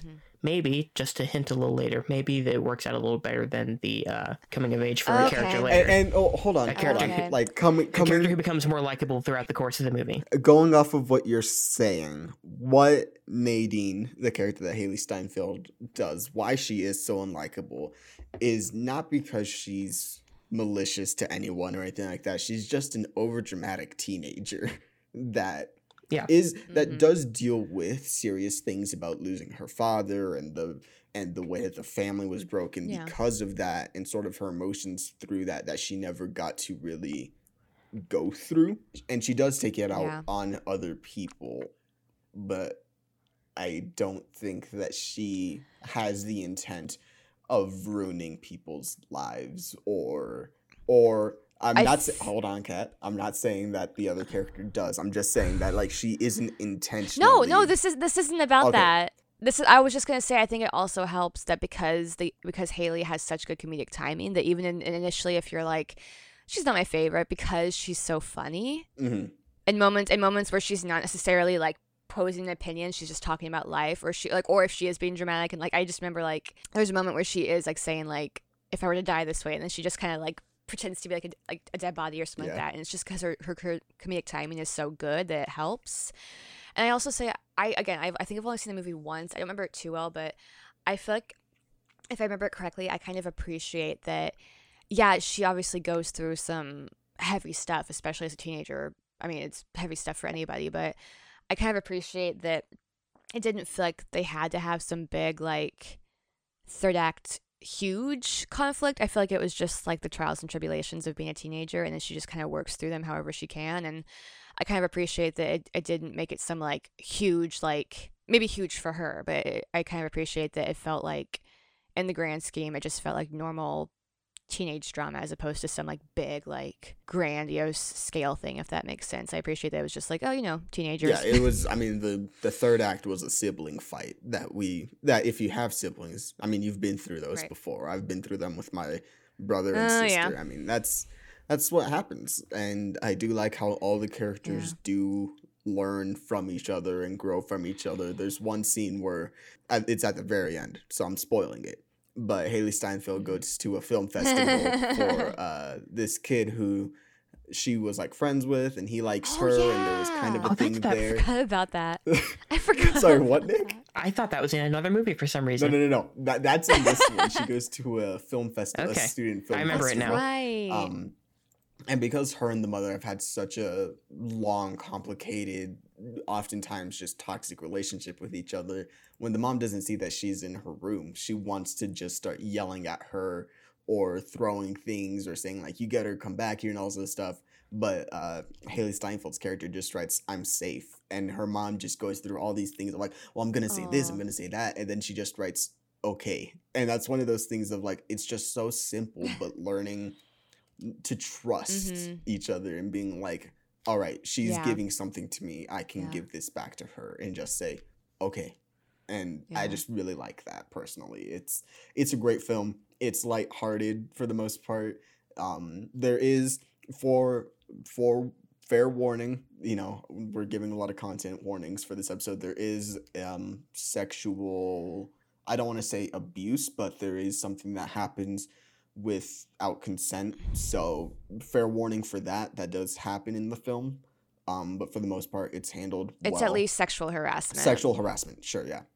Not Yeah. abuse, but sexual I will harassment. say one thing for me is that I think I want to see it again at some point because it's been a long time, and I feel like the one downside, and it's not gonna make the movie bad for me, but the one downside is a certain actor in it that now makes me feel disgusting because he turned out to be an awful person. So I'm not looking forward to seeing him in the movie, but so also like if trigger warning, like if you don't need to look into it if you don't want to, but like for anybody who watches it, if you know what he's done, just like heads up, there's an actor in that movie who did some very bad things. So I wish that he wasn't in it so I could watch it without thinking about that, but it does suck that when I'm watching this movie that's otherwise fantastic that I have to see his face. But Yep, that's happened to me with Baby Driver. I have the same issue. But oh god, yeah. but that was Edge of 17. That's a cast. double dose. The whole cast of That's a Baby double Driver. dose. Every single one of them. You leave Lily James out of this. She's Lily a goddess. Well, okay. Well, no. She was in Lily, yesterday, so that's almost as bad. Lily James was fine. There was just That does not questions about compare. her supposed relationship, but for the most part, Lily James is fine. And John Bernthal is the only other person in that movie that hasn't been accused of something. Everyone else, Yeah. been accused of something at one point or another. Oh, I only knew about the two. I didn't realize that because there's the other lady in the film. I mean I don't really know her, but I Yeah, didn't know if she's been. she gets accusations. She I haven't has done my research. proof of darkening skin and portraying characters in certain ways. So there's proof Oh of that. god. Um, Yikes. John Hamm has college frat boy hazing, which you could make that decision for yourself if that's just college life in Yeah. the time that he was in college, or whether or not that still holds up. That's up to you to make that decision. Jamie Foxx, I believe, also has something weird, but I haven't looked too much into that. I think one. so. I think it was something older Something older. Yes, it's not anything recent. that got brought up again. None of the only. I forgot half these people were in the movie. I haven't watched it. Yeah, I since try and remember years. all the people in it, and I struggle. Yeah, and so And like I know Lily James. remember and those I two. knew- the male lead had something recent and current, so that is Mhm. that still. I don't want to say still holds up because anything that they did still holds up, but that's still fresh and current. And it'll probably get brought up a lot in the next few months. Yep, and then the older male lead also, he went through what he did, and You know he him. tries to make a comeback every Christmas. You know- and you New know. Year's. He'll be here on Christmas Eve. He will be here on Christmas Eve with God. another. It also doesn't help that two of the accusation that's fresher and the other one, their responses were did not do anything to help their cause. I'll say that both of their responses were not phrased well. They didn't really help. They did not go about their responses well. Especially, I'll and just I'll say say that. his name just for the sake of my point, especially Kevin Spacey. His was the worst, the most ridiculous God. thing I've ever seen. It was embarrassing. It was Tiny offensive dude. in every fucking way. Yeah. I don't remember what the other guy's response was. I'm sure I read it when it happened, but I don't remember details about that. I remember everything about what Kevin Spacey said. Probably gaslighting. Yeah, I think his was more like. Yeah, probably. Yeah. I think some of his was well, it was consensual, and it's dude, ugh. Also, there's other quotes from him from people pulled up from past interviews, like magazine interviews. It's and not to even dredge up the past to cancel some. It's not about that. It's just the way that things were phrased. And it's that's. I don't care if you're joking. I know that's maybe it was a different time. It still doesn't make those quotes okay. It just means that we weren't as alert the media about them in the past. We kind of just let certain things slide. But I don't know. Just the way he responded made me just feel very icky. So I'm just for one right off the bat, I typically unless I'm given reason not to, I always try to trust whoever comes forward. But it really doesn't help that person, the accused, when their response is not doing them any favors. I don't want to say it's a tricky situation because it's not a tricky situation. What they did was bad and they should be held accountable for what they did. It's just hard to sometimes see a movie that you love so much just get kind of ruined because of what they did. And it's like you talk about how Edge of 17 can be hard to watch because of what the male lead in that film did. It's hard for me to go back and watch Baby Driver. As much as I love that film and as much as I want to rewatch it again, I just haven't been able to. Yeah. And so that's really what it comes down to. And like, because of everybody else that I'm so excited for in West Side Story, I still plan to see that in theaters. I keep joking I'm just going to like kind of cover his face with my hand because it has so many, like, it has all the Broadway babes in it. It has Rachel Zegler, who is already a star. Like, I'm so excited. Like, just I mean, you know me, movie musicals. So, like, I still want to give that the attention. I want to give everybody else that did an amazing job in that or just amazing job that was part of it. I want to give them the recognition they deserve because I think, honestly, it looks really good. It just sucks that it was not feasible to, like, do reshoots for that like it was for other people who have. Funny enough, the guy we were just talking about, he got replaced. Yeah, I was hoping it'd be the same thing, but I mean, I get like it's a bit harder to do when he's the lead of your movie and it's a very expensive movie. And it's a musical. I guess part of me just kind of wanted there to be like some statement of like, we do not support this. However, because of this, and this, it does not make sense to it was more just, it would have put me at ease a little bit that like some statement had been made just to like, so I wouldn't just have to like assume that it was because of X, Y, and Z. It was just, but at this point I'm just like, well, whatever, it is what it is. Movie's coming out and everybody else in it looks fantastic. Yeah. So honestly, it might be cynical on my part, but I imagine the reason they didn't put out a statement at all is because 80% of people who are watching the movie will have no idea what he did, and they don't want to draw any attention to it because that'll cost them money. I genuinely think the vast majority of people who will go see the movie didn't hear about that, because I don't think that story got a ton of traction. Like, I didn't see people discussing it at length like I did with other situations. Mostly on Twitter. Yeah. Like, I saw some of it on Twitter, but I only saw a few tweets the day that it came out, and I didn't see much after that. So, like, I don't think it made the rounds And part publicly. of that might have been because of because with Kevin Spacey, it was like some of his, at least one of his accusers is also an actor. Yeah. And this was somebody who decided to bravely share their story on social media. So, like, I don't know. I'm not going to try to understand all the different elements that went into it. It's just a shame when people still get some attention for things, even when they're horrible people, because I'm just one of those people that's like, I don't think that talent is an excuse. No. And you shouldn't be. It happens a lot, and it sucks that that's how the industry is the way it is. It sucks that people can be so forgiving of it. It also sucks that sometimes, like I was just talking about, some stuff doesn't gain enough traction, so nothing happens as a result. Yeah. It just all sucks sometimes. Yeah, it does. Yeah. Speaking about things that suck, Nick, talk to us about old James Bond movies. Oh, yay, I can talk about how these suck. Well, I can't really much. I can just go off of comments you've made and my opinion on those, but continue. Yeah, so anyway, in March 2020, I had a plan. February 2020 even, I had a plan where I was going to watch all the old James Bond movies. Well, I guess not all the old ones, every single James Bond movie, so all the 24 official ones, before No Time to Die came out in April of 2020. And that got derailed because of what happened in March 2020. And so I kept waiting, and then the movie got delayed, and then it got delayed again, and then I think it got delayed once or twice more. Finally settled on this October release date, October 8th, I think. And a couple Fridays ago, I realized it was 3 weeks away, and I hadn't started watching all of them again. So I made the bold choice of watching 24 Bond movies in 21 days. And as of today, which I believe is day 11 of this, I am halfway through. I'm through 12 of the movies. And I'm seeing No Time to Die next Wednesday night as of this recording, Wednesday the 6th. So I might not finish them in time before that, but I'll finish them right after that.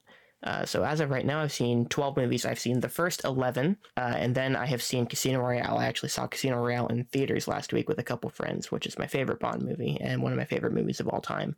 That was a blast. I'm doing the same with Skyfall this week, which I'm also looking forward to. But I've seen, I guess, the first 11 Bond movies, which cover all of Sean Connery's tenure. I've seen 4 Roger Moore movies, and I've seen George Lazenby's movie on Her Majesty's Secret Service. And they're a mixed bag. There's some good ones. There's 2 really good movies from Sean Connery, which I think are From Russia with Love and Goldfinger. I think On Her Majesty's Secret Service is probably my favorite of these older ones so far.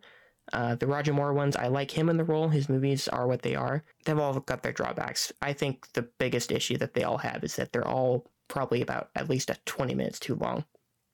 And so that detracts from them a little bit for me. There's almost always a point in the middle where I get bored, but I've been enjoying it so far. Even if the movies haven't always been up to scratch, I've enjoyed most of them, at least a decent amount. And halfway through, and I'm excited to keep going. Now they've got some issues. I'm well aware of this. We've discussed these issues. I've texted you privately, Manny, and we've talked about them in different channels on our Discord of the things in the Bond movies that have not aged well. And there's a lot of them that have not aged well. And if you want to talk about those now, we can talk about those now. Bond has always been a kind of chauvinistic, sexist kind of film series. It's also been racist. I mean, there's been a lot of things that you talked about recently. Yeah, about, Live and Let Die. That one in particular. As good as the song is, the movie itself. The song is a banger. Paul McCartney and Wings were going off when they recorded that song. But the movie, they try and capitalize on the blaxploitation craze of the early 70s, and they have a bunch of white people making a James Bond movie that also tries to be a blaxploitation movie, which has voodoo in it, and it has a fortune teller character played by Jane Seymour, who, when she loses her virginity to James Bond, who is, I believe, as far as the actors were, I believe Roger Moore was 24 years older than her at the time. I could be wrong. But anyway, when she loses her virginity to Bond, she loses her ability to tell the future, which is just, that's something that would definitely fly today, right? The Cat, you are a very vocal, and this is a good thing. You're a vocal person about rights and about sexism in films and all this stuff. So when you've heard about what Nick was saying, even like I have never seen a James Bond film kind of for those reasons of being like, wow, these are very outdated, just I don't want to say masculine movies, but like movies that perpetuate a certain ideal for men. Like, do you agree? Yeah, I maybe at some point when the guys in my family were watching one of them, maybe I saw a whole one. I wasn't paying enough attention. I remember bits and pieces. But between what I remember and what we've talked about in Discord and just what I've picked up over the years, it definitely seemed like something where even if I'm barely paying attention, you can just kind of tell that it's very much the white straight cis man being the hero, and it seemed like from what I got, the women were really only love interests who usually either had to be saved or died tragically, or like they were there just to have sex with him, and then tragedy strikes. Again, I don't know them very well, but from what Nick was informing me of in the Discord, I don't think I was too far off. Broadly, I get that sometimes in movies, like however the story takes you, however the writer wants to go with it, it's their decision, but it's really, really disappointing when women are just the love interests. They don't really have any qualities aside from being beautiful and being attracted to the guy and being like potentially a damsel, or just very like one-dimensional, and then like they don't have their own story, or there's like one or two women in this very male-led movie, and especially with some of the older movies, it's like a lot of straight cis white men. And not saying those stories can't be good, but it feels like there hasn't been a lot of growth, and I just find that very, very frustrating that women continue to be seen as kind of just like an object in so many of these stories, and also that there's not much diversity and there's just not really inclusion, and it kind of feels like they only really are catering to the white men who like that, I guess. I mean, I don't know what goes on in those discussions, but it's just frustrating that especially with a franchise that could expand and become more complex and inclusive and stuff, it's just frustrating when that doesn't happen. Frustrating when you look back at all these movies and it's just like, oh wow, well, there's not really much for me in there. But yeah, I don't really have any. Again, I haven't seen them, so like I can't say that I wouldn't potentially enjoy one, but given the bits I've seen, I feel like I would just be frustrated by them. Which I get. I totally get. And I am well aware of what happens in these movies when I go and watch them. I had an inkling of when I first watched them all 5 years ago. I'd never seen any of them. And I watched them in release order from the first Sean Connery all the way to the most recent Daniel Craig movie. I watched them in order. I had an inkling of what they would be. And I was proven right a lot of the time. Like, the depictions of female characters, for the most part, are pretty much what you suggest. A lot of them are just love interests. They're clearly there for their looks for the most part. Most of them aren't really given much characterization. The few that are, in On Her Majesty's Secret Service and Casino Royale, those are the examples I'll bring up. Diana Rigg in On Her Majesty's Secret Service and Eva Green in Casino Royale, I think, are the best Bond girls in the series. That sort of proving your point. They both die at the end. It's a tragic character moment for Bond and for them. Eva Green's hits a little differently, yeah. I would argue. But those are the best portrayals, and they still die at the end, and they're there to reinforce Bond as a character. Otherwise, he's supposed to be a sex symbol. He's supposed to be a male fantasy type character. That's what the movies are about. I sort of approach them in the sense that these are like serialized adventure movies, basically. You're not supposed to take them too seriously. For the most part, the Daniel Craig movies definitely have become much more serious. But you're not supposed to take them too seriously. You're just supposed to sort of kick back, relax, and watch them, and catering to the audience that they had, which were white men in the UK and in America for the most part. I think they served their audience what the audience wanted for the most part, which is another discussion. But I think the depictions of minorities are obviously very dated, and I would like to imagine, I haven't seen No Time to Die yet, because that comes out next week. That's the most recent one, so we'll see how they're doing. But I think they're aware of the differences in how they need to depict people. As far as how well they do that sort of remains to be seen.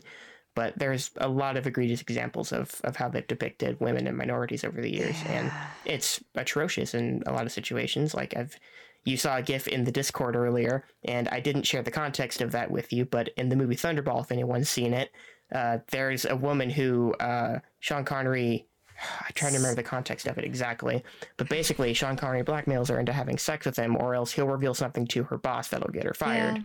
Yeah. And it's a hero moment for him. The music is all funny, and that's just how the scene comes off, but it's horrible, and he's a terrible person in that moment. The movie doesn't present him as such, but if you have any sense of morals and values, you would understand that he's a terrible person in this moment. There's moments like that scattered throughout. Like in Goldfinger, there's another GIF that I think got shared in the Discord we were talking about earlier. He just spanks a woman and has her, basically tells her, get to steppin' so the men can talk, so we can talk about spy stuff. And he spanks her as she walks out of the frame. There's a lot of stuff like that throughout the movies. I think they get better about it over time, as you would hope they would. But there's still, even in the Daniel Craig movies, there are some depictions that I'm not a fan of. Especially in Skyfall. There's not really a Bond girl in Skyfall, but the closest one to it. She doesn't get much characterization. There's a really creepy scene. I don't know if you heard about it when the movie came out. I don't really want to get into it right now. Yeah, but that's one of the weakest characters I've seen in a movie, like a major movie in the last 20 years. It's sort of appalling that they still did that in a movie in 2012. But so, like, to this day, they still have issues with those depictions. I think they're aware of how they need to change the series, and I'm curious to see how they change the series. But I guess what I wanted to say, I'm aware of all these issues, and I think generally, unless it's something that you have a serious problem with, which I totally understand, I think you can still find ways to enjoy the movies. I do, in that serial adventure sense, where I'm just watching something sort of disposable that I'm just supposed to kick back and enjoy, except for the few that you're supposed to take more seriously. I can enjoy them on that level and still totally acknowledge of all the things that happen that are wrong, that shouldn't fly today, that wouldn't fly today.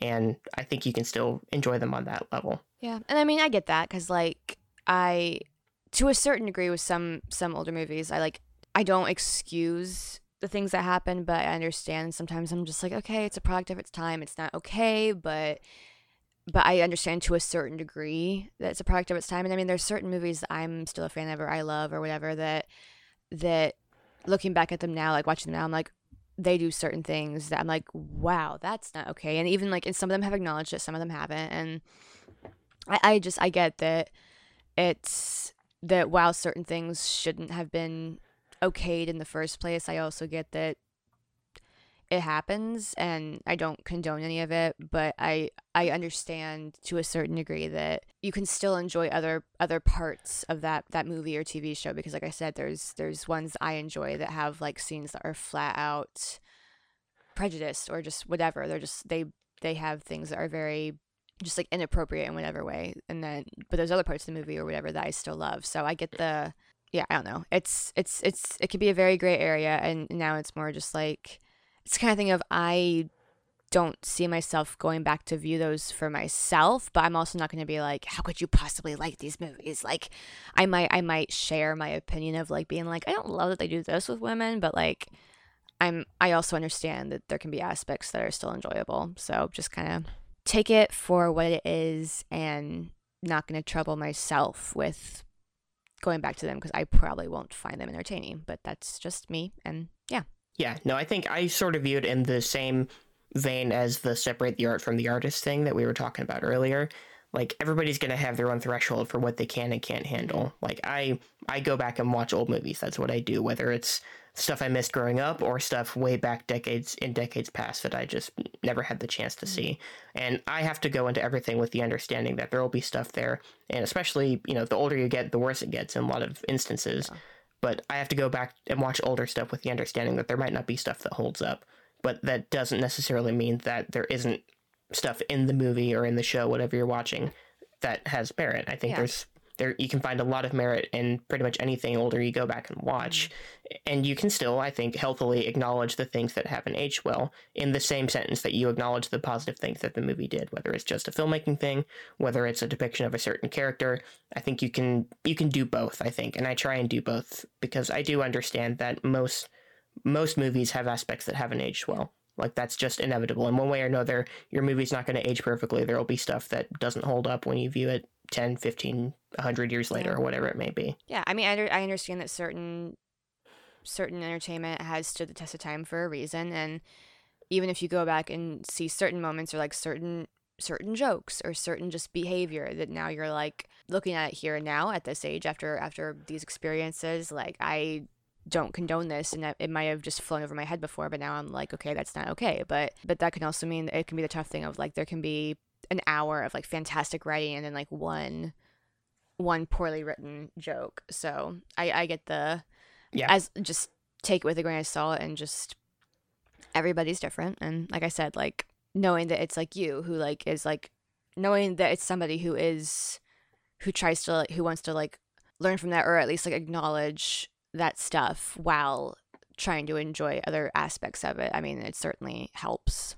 Yeah, I think that's something you sort of have to do, because I wouldn't, you know, for myself, I wouldn't approach something in the sense that I'm just here to enjoy this and there's nothing else, there's nothing to be critical about, there's nothing that possibly couldn't have aged well. I don't want to be that guy. And I hope other people, even if they approach watching movies or TV just as simple entertainment, I hope they can approach things at least on that level to acknowledge that something hasn't aged well, or to acknowledge that something won't age well if it's something new. And there's a lot of new stuff that has problematic elements that we can talk about when it comes out and we can talk about later. I will say, I think everybody can go watch Casino Royale. I think even the little bits that might not age as well, which there's a couple, but I think Casino Royale is fantastic, and I think most people can enjoy Casino Royale. That's my one endorsement of the Bond series for sure. There you go, Casino Royale. Hey everyone, so this audio is recorded a little bit later. We had some issues with my power going out, and we thought that we had lost a file, but we didn't. So this is going to be our discussion about Dear Evan Hansen. Be warned, we do talk about mental health awareness, suicide, that does come up, self-harm. We do talk about these topics. I mentioned it earlier in the episode that it is going to be a serious conversation, so just be warned about that. But now we're going to talk about Dear Evan Hansen. So this was a Broadway musical that was 2017. Yes, 2017, starring Ben Platt as the main character, Evan Hansen. He has come back to return in the film, which is 4 years later. He is now 27 years old. Not that it's important, but just thought you should know that. The film follows a teenager, Evan Hansen, with social anxiety as he tries to deal with a grieving family who recently lost their son to suicide, and he gets wrapped up in a lie, and he's trying to manage all of that while also finally having something that he's wanted, which is a social life. Essentially, he finally has people that he feels understand him, people that he can feel comfortable around, friends, and in some cases an actual stable family. So that's the basic premise of the film. We'll go around and give some of our basic thoughts. I did not like the film. I thought the story was very harmful and very bad and poorly written, and it being a musical does not mesh well with the serious tone that it's going for, especially since it's contemporary pop, like modern pop. And I typically don't like Pasek and Paul as songwriters in general. I'm not a big fan of Greatest Showman. So this didn't do it for me. There were a couple things that I liked, like the supporting cast for the most part. I liked better than everyone than Ben Platt. I have a pretty similar opinion to Manny. I wasn't a fan of it, although I guess differently from both of you, I wasn't familiar with the stage show before the movie was announced this year when that first trailer came out. I'd never heard of it. I'd seen all the stuff about Ben Platt leading up to the movie's release. I didn't think I would like it, but I gave it a shot, mostly for you, Kat, so you're welcome. Aww. And I gave it a shot, and I also wasn't a particularly big fan of it. I didn't hate it as much as I feared I might hate it, but I did think on the whole the storytelling was pretty lackluster. I did find it to be, like Manny said, kind of harmful in a lot of places, and it just didn't click with me in any way. And I'd hoped that the performances would help save it, but I didn't end up liking most of the performances, save for a couple.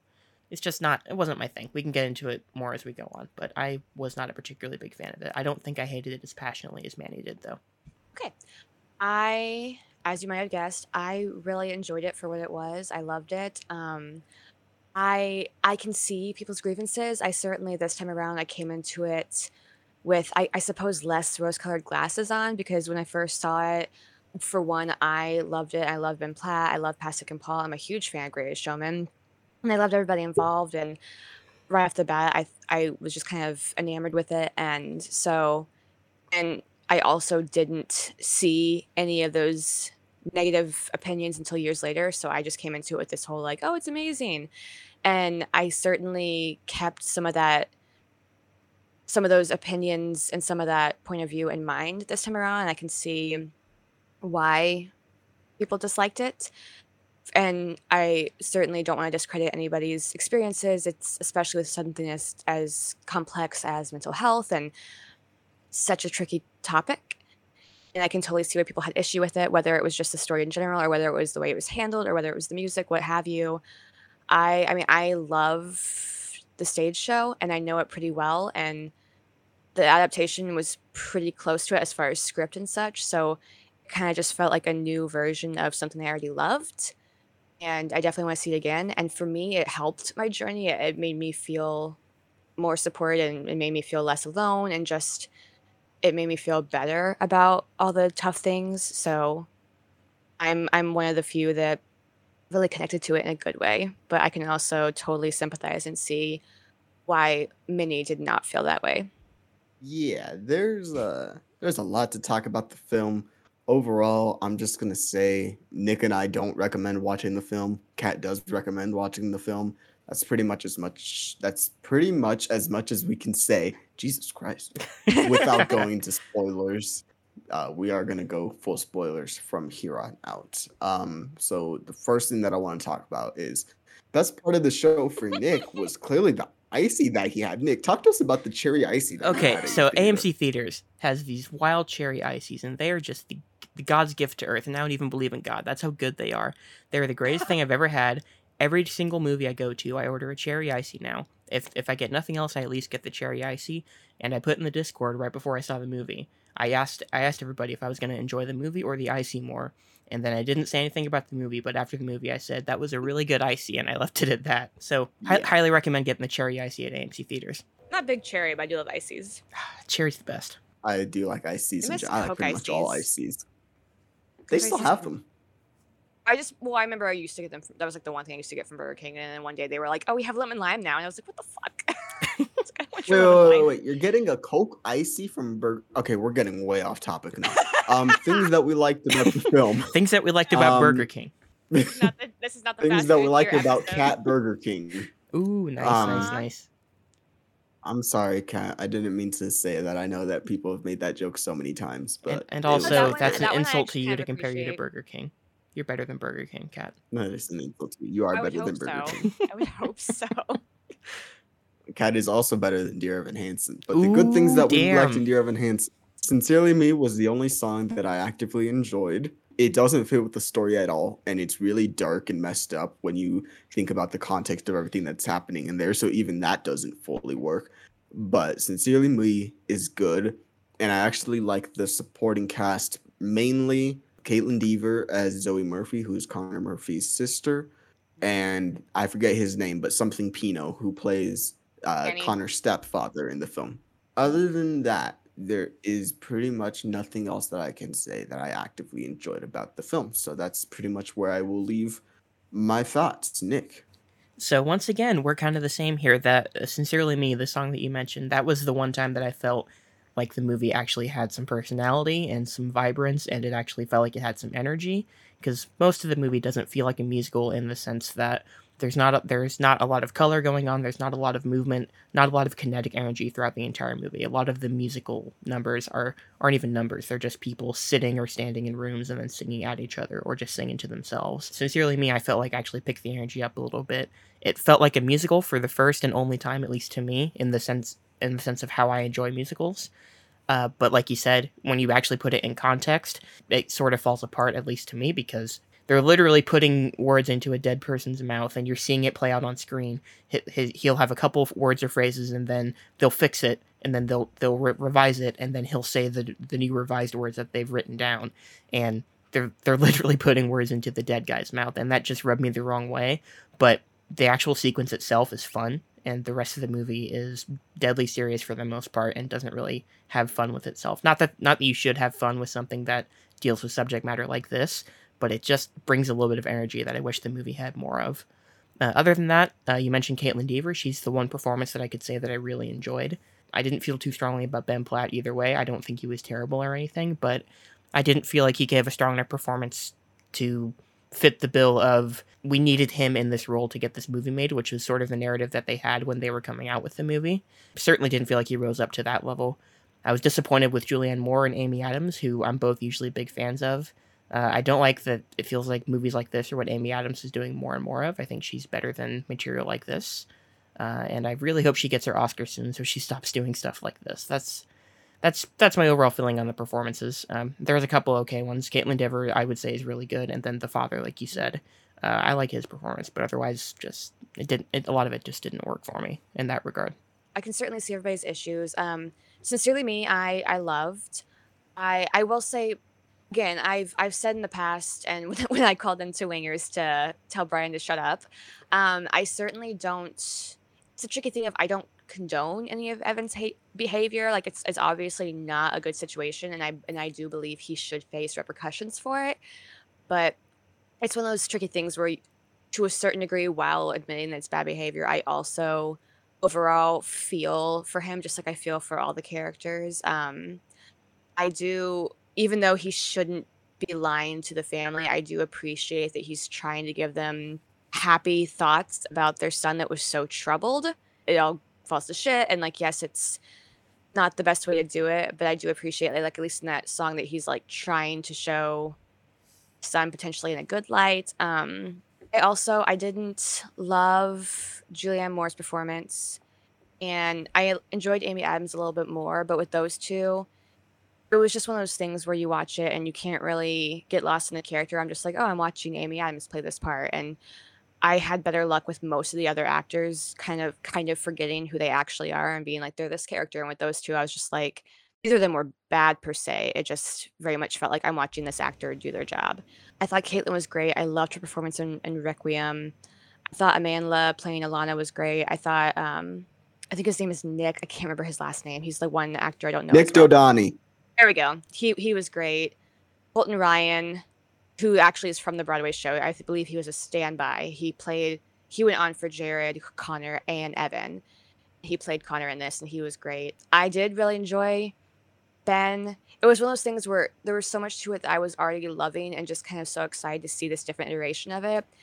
that I was already like, as soon as the music would start in a certain scene or as soon as someone would say a certain part, I would get so excited that I didn't necessarily come at it from the critiquing perspective that some might, and there's nothing wrong with that. It's just me being over here, be like, oh, they're doing Wave Me Through a Window, or they're doing this part, and I can see people's issue. I can see that there's a lot of the dialogue also I feel like lands differently when it's on stage, and it's just how it is, and sometimes it's supposed to be a bit more over the top, and I feel like on stage, it didn't bother me in the movie because I was already so into it. Like I said, I know the show, but things like Sincerely Me didn't feel so out of place because on the stage they were already having it felt like appropriate moments to have a laugh here and there, so it didn't feel like darkness and then Sincerely Me and then darkness. It didn't feel like such a stark difference. So I guess for me, when I was seeing these iterations, I was already kind of had in mind the show that I knew so well that none of that really bothered me. I certainly came into this watching it, and I certainly could like kind of hear in my head certain people's understandable issues with the show and took them into consideration for certain scenes and such. But you know me, I was still weeping. Words Fail still like crushed my soul. I still loved it and kind of just accept it for what it is. And like I said before, this just happens to be one of those things where unfortunately, while it troubles so many people, and that's totally fine, their experience, like the music itself has just really helped me in some of my own mental health issues and such. So for me, it just kind of feels like one of those things of just like coming back to something that just makes me feel like supported and less alone. So that's just probably it's one of the reasons I covet it so much. But I also understand like did the movie have to be made? No, but I'm still really glad that I got to see it. You bring up a couple points that I want to go over. One of them was you say that like the tone was better going from the other songs to Sincerely Me. I went back and I rewatched the stage musical. Okay. They play pretty much the exact same from stage to show. Not exactly, but he pretty much sings For Forever. His parents thank him. And then on the stage show, it cuts right to Jared saying like, "Oh my God, you lied to the family. You did all this other stuff." Yeah. And it's pretty much that way in the film. It takes even longer in the film to go from For Forever to Sincerely Me. So I don't think it's a thing of, oh, well, they just handled it better on the stage play. I think it's just the Musical. concept of, oh, we're writing fun letters about a kid who died because we're, talking to the family and we're going to be manipulating them into thinking that we were great friends, even though we weren't, because this is all that they have. It's just uncomfortable and, in my opinion, just gross. And talking about the music in general, I don't know if you felt this, Nick, but so much of it just felt very hollow to me. It felt sort of like, especially You Will Be Found, it just felt sort of like, you're feeling sad, well, someone will come around. And it's just kind of weird that that's the main like song that they're pushing is, oh, someone will come around and you'll be happy. And it's like, no, that's not what mental illness, what mental health is about. It's not just that a person's going to come and notice you and you'll be fine. There's a lot more to it. And that's kind of what irks me about this, is that it tries to portray itself as like being like, oh, we're all for mental illness, but there's so many things that just don't work for it and work against it in that regard. I don't know if you have that same feeling, Nick. I felt that way a lot. I think my main problem with this movie, other than just the storytelling in general, not adding up to make Evan a good protagonist, in my opinion, is that thematically I feel like it wants to delve deeper into mental health issues than it actually ends up doing. Because you mentioned the You Will Be Found song, and I thought that scene felt horribly executed in the movie. For one, because it's basically, you're literally seeing Evan's lie be compounded more and more and more, going viral to the point that he's gaining thousands of followers and that they're getting tens of thousands of dollars in donations for the Connor Project or whatever it's called. And it's like, in one perspective, you can see, oh, look at all this good that's being done. And from my perspective, I'm just looking at it thinking his lie is getting worse and worse and worse by the second now because of everything that he's doing. In that sense, how it relates to him as a protagonist, he's compounding everything and making it 1,000 times worse in that sense. I think that the execution of the scene wants you to think it's a triumphant moment, but it doesn't hit as a triumphant moment for me at all. But overall, as far as how it pertains to mental health, doesn't hit for me in the way that I think it wants to. I feel like I said, it wants to go deeper, but more than anything, it feels like it just ends up being a very simple, basic message of you are not alone, which I appreciate, But I also feel like when the movie is clearly diving as much into mental health as it is, whether it's what Evan's dealing with, what happened to Connor, whatever, or the other characters who are going through similar stuff, I feel like it doesn't actually focus on what's happening with people with mental health issues and how it affects everybody individually. I feel like it's just very broad in the sense of you are not alone, which, like I said, is a nice positive message. But for a movie that's so focused on it, I wish it would have delved deeper than that. And I feel like it ultimately didn't, Yeah. especially as it pertains to Connor, And because he's the character who actually, went all the way and ended up committing suicide, and which is tragic. But I feel like it focuses on how that pertains to Evan more than what actually drove Connor to that point, and whether the help or lack of help that he was getting, how that contributed to that, and how his treatment actually contributed to that. That's the stuff I would have liked to see explored more. And instead, it focused mostly on how it pertained to Evan. And I think tying back to Evan as a protagonist, I think that's what makes Evan a weaker protagonist to me, because I feel like the actual meat of the story is there with Connor, and they don't focus on the intricacies of what happened with Connor. yeah, and going off of that, like we talk about Evan just as a character not feeling a good protagonist and all this other stuff. After he gets invited to dinner with the parents, he never questions anything that he does. There's never a moment where he sits and questions anything that happens. And once he gets to that dinner scene, he's just in it for the long run. He never thinks like, oh, maybe I shouldn't write the letters to Connor's parents. Maybe I shouldn't start a foundation for someone that I didn't know. Maybe I shouldn't speak about this person that I didn't know. So much of it is just, this is going to help me in the long run. At least that's the way that it was portrayed. So much of it just was what's going to help Evan, not what is best for people in the end. And that's something that also came up through discourse with other people, was the way that they portray therapy in the film. We never see the therapist, so we don't actually know what's, I don't want to say like what's going on with him, but we don't know what his relationship with his therapist is and how it is or isn't helping him, other than what we see in the film, which is write a letter to yourself because you need to have positive words of affirmation, which I don't know if that does or doesn't help people, but it is a way to go about it. But on top of that, so much of what the film shows of therapy is find something that's going to make you happy. And I just don't feel like that's what therapy is. I feel like so much of it is working through your issues and your relationships with other people to get to a place where you can be sort of better. Not just, oh, write something that's going to get you happy for this amount of time, or do something that's going to get you happy. I feel like so much of it should be more focused on how can your surroundings affect what you're going through. And so much of what Evan does in the film is just, well, I have this now, I have that now, and I didn't have these things before. Like Words Fail is all about, I didn't have this girl that would see me. I didn't have a father that loved me. I didn't have a mother who was always there, and I wanted this, so I just took it essentially. And he tries to say in the song like, "Oh, but that's not a worthy excuse." But he still did it, and at the end of the day, the song is still focused about him and his emotions, not about what the family is going through. And that's just something that irks me so much, is that this is a story about, or it should be a story about a family and they're grieving over their son that they lost, but so much of it is focused on, I'm a kid who didn't have these things growing up. Now I have them, so I'm going to try to keep them at all costs. And if that sounds like simplified, it is an overly simplified version of it. But that's just the way that I saw a lot of the film. I mean, I can definitely see where you both are coming from. There's plenty of statements you made where I'm like, even though I still see it slightly differently, or even though I still love certain aspects, I don't necessarily fully disagree with certain things you said.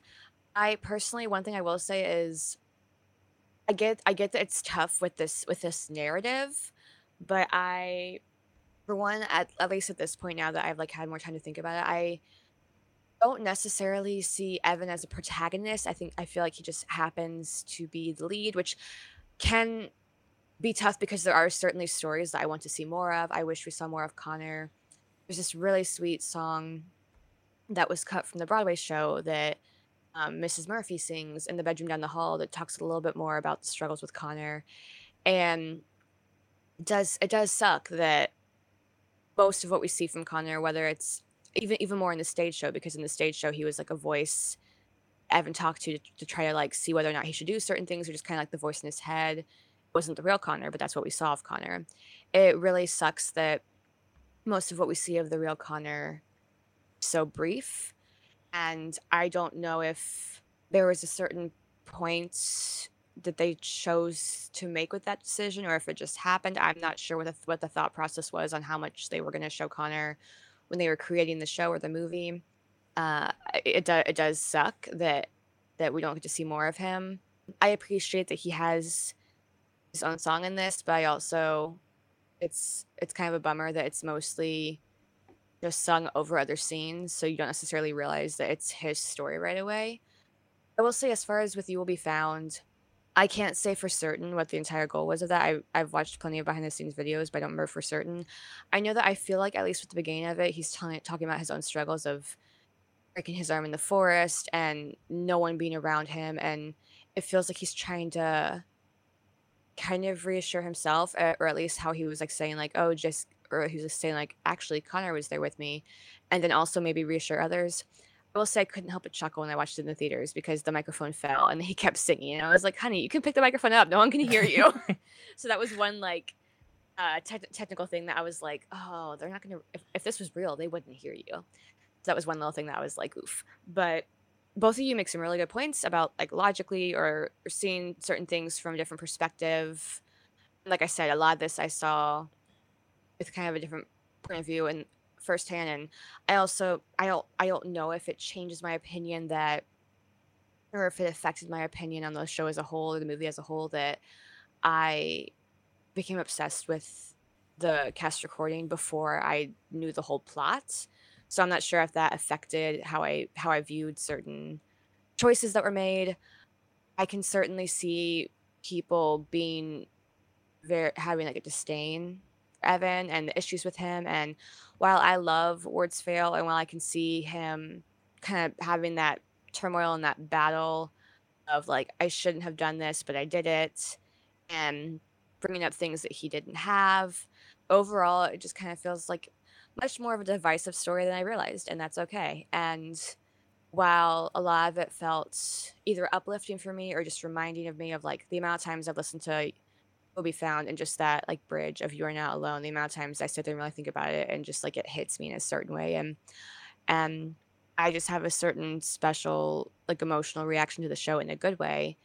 And I understand that at this point a lot of people are going to have a negative reaction to it, and I totally get that. And I noticed that both of you were mentioning the way that the song placement was, and for me, I didn't mind that because I've known some musicals where they just kind of, where it's not as big of like a number and they just kind of start talking and then it's singing.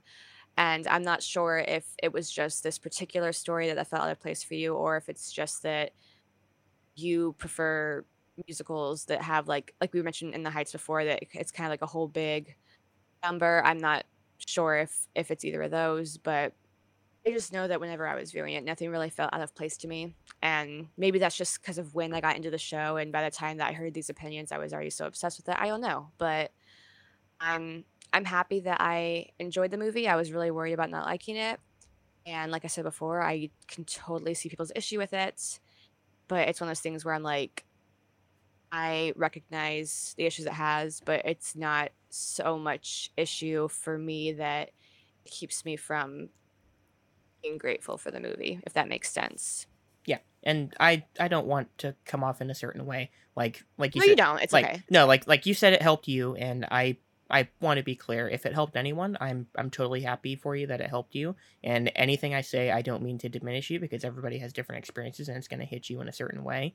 It just hit me in a certain way that really rubbed me the wrong way. Most of it, some of it That's worked, some of it worked okay for me, but as a whole, it rubbed me the wrong way. that's fine. I mean, there's plenty of shows and movies where that like bothered me on a personal level that other people loved, and it's just like everybody has their own stories. Everybody has certain things that are either going to hit them because of their own, hit them negatively because of their own experience, or just because that's just how they react to certain things. And something that I appreciate about the three of us having this discussion is to show like we're gonna have different opinions on certain things, and that's okay. And sometimes it's harder to have different opinions because it's such a emotional conversation, or it's such a heavy conversation, or what have you. And I think as long as you can understand the other person's opinion, but still be respectful and still be, and like if they liked it, be grateful they liked it, and otherwise just be like, well, it's a shame you didn't like it, but I'm glad you at least tried. I mean, that's what I said when I called into Wingers. It was just like, however, have whatever opinions you want on this. Just if you're at least interested enough to look into it and see if you like it, then like if people don't like it, then it's totally their thing. It's like that's totally fine. But if it helps anybody, then that's amazing. I mean, anything that can help anybody feel a little bit less alone is also amazing. So just whatever reaction you took from it, I'm glad people at least gave it a shot. Yeah, I feel the same way. I just want to make that also clear that if it helps you, that's good. We all have different things that end up helping us at the end. Just for me, it didn't work, and it's so funny that we talk about like this movie because one of my favorite movies of all time, Perks of Being a Wallflower, Mm-hmm. directed by the same person, has a lot of the same, not a whole lot of the same elements, but you have a socially awkward kid who's going through high school, has experienced trauma in his life, and sort of trying to find a group of people that he can relate to and talk to and be with. But one of the things that I just feel this movie does that Perks doesn't is that they used his depression, anxiety, his trauma. They use that all sort of as a scapegoat for everything that he ends up doing in the film. Throughout the film, we hear like his conversation where he's talking to Larry and he says like, "Oh, your dad must be so proud." And we see the text messages on his phone showing like, "Oh, his dad doesn't really like him," or "Mom's always out of the house and not really working," or she has this perception of Evan that she doesn't say out loud, and all of that is made sort of to make us like Evan or to sympathize with him. Whereas in Perks, the main character is just likable. And yes, he is awkward and he does do, some things that you don't really approve of. But at the end of the day, he's not messing with people's lives and trying to get away with it by saying that it was a good thing.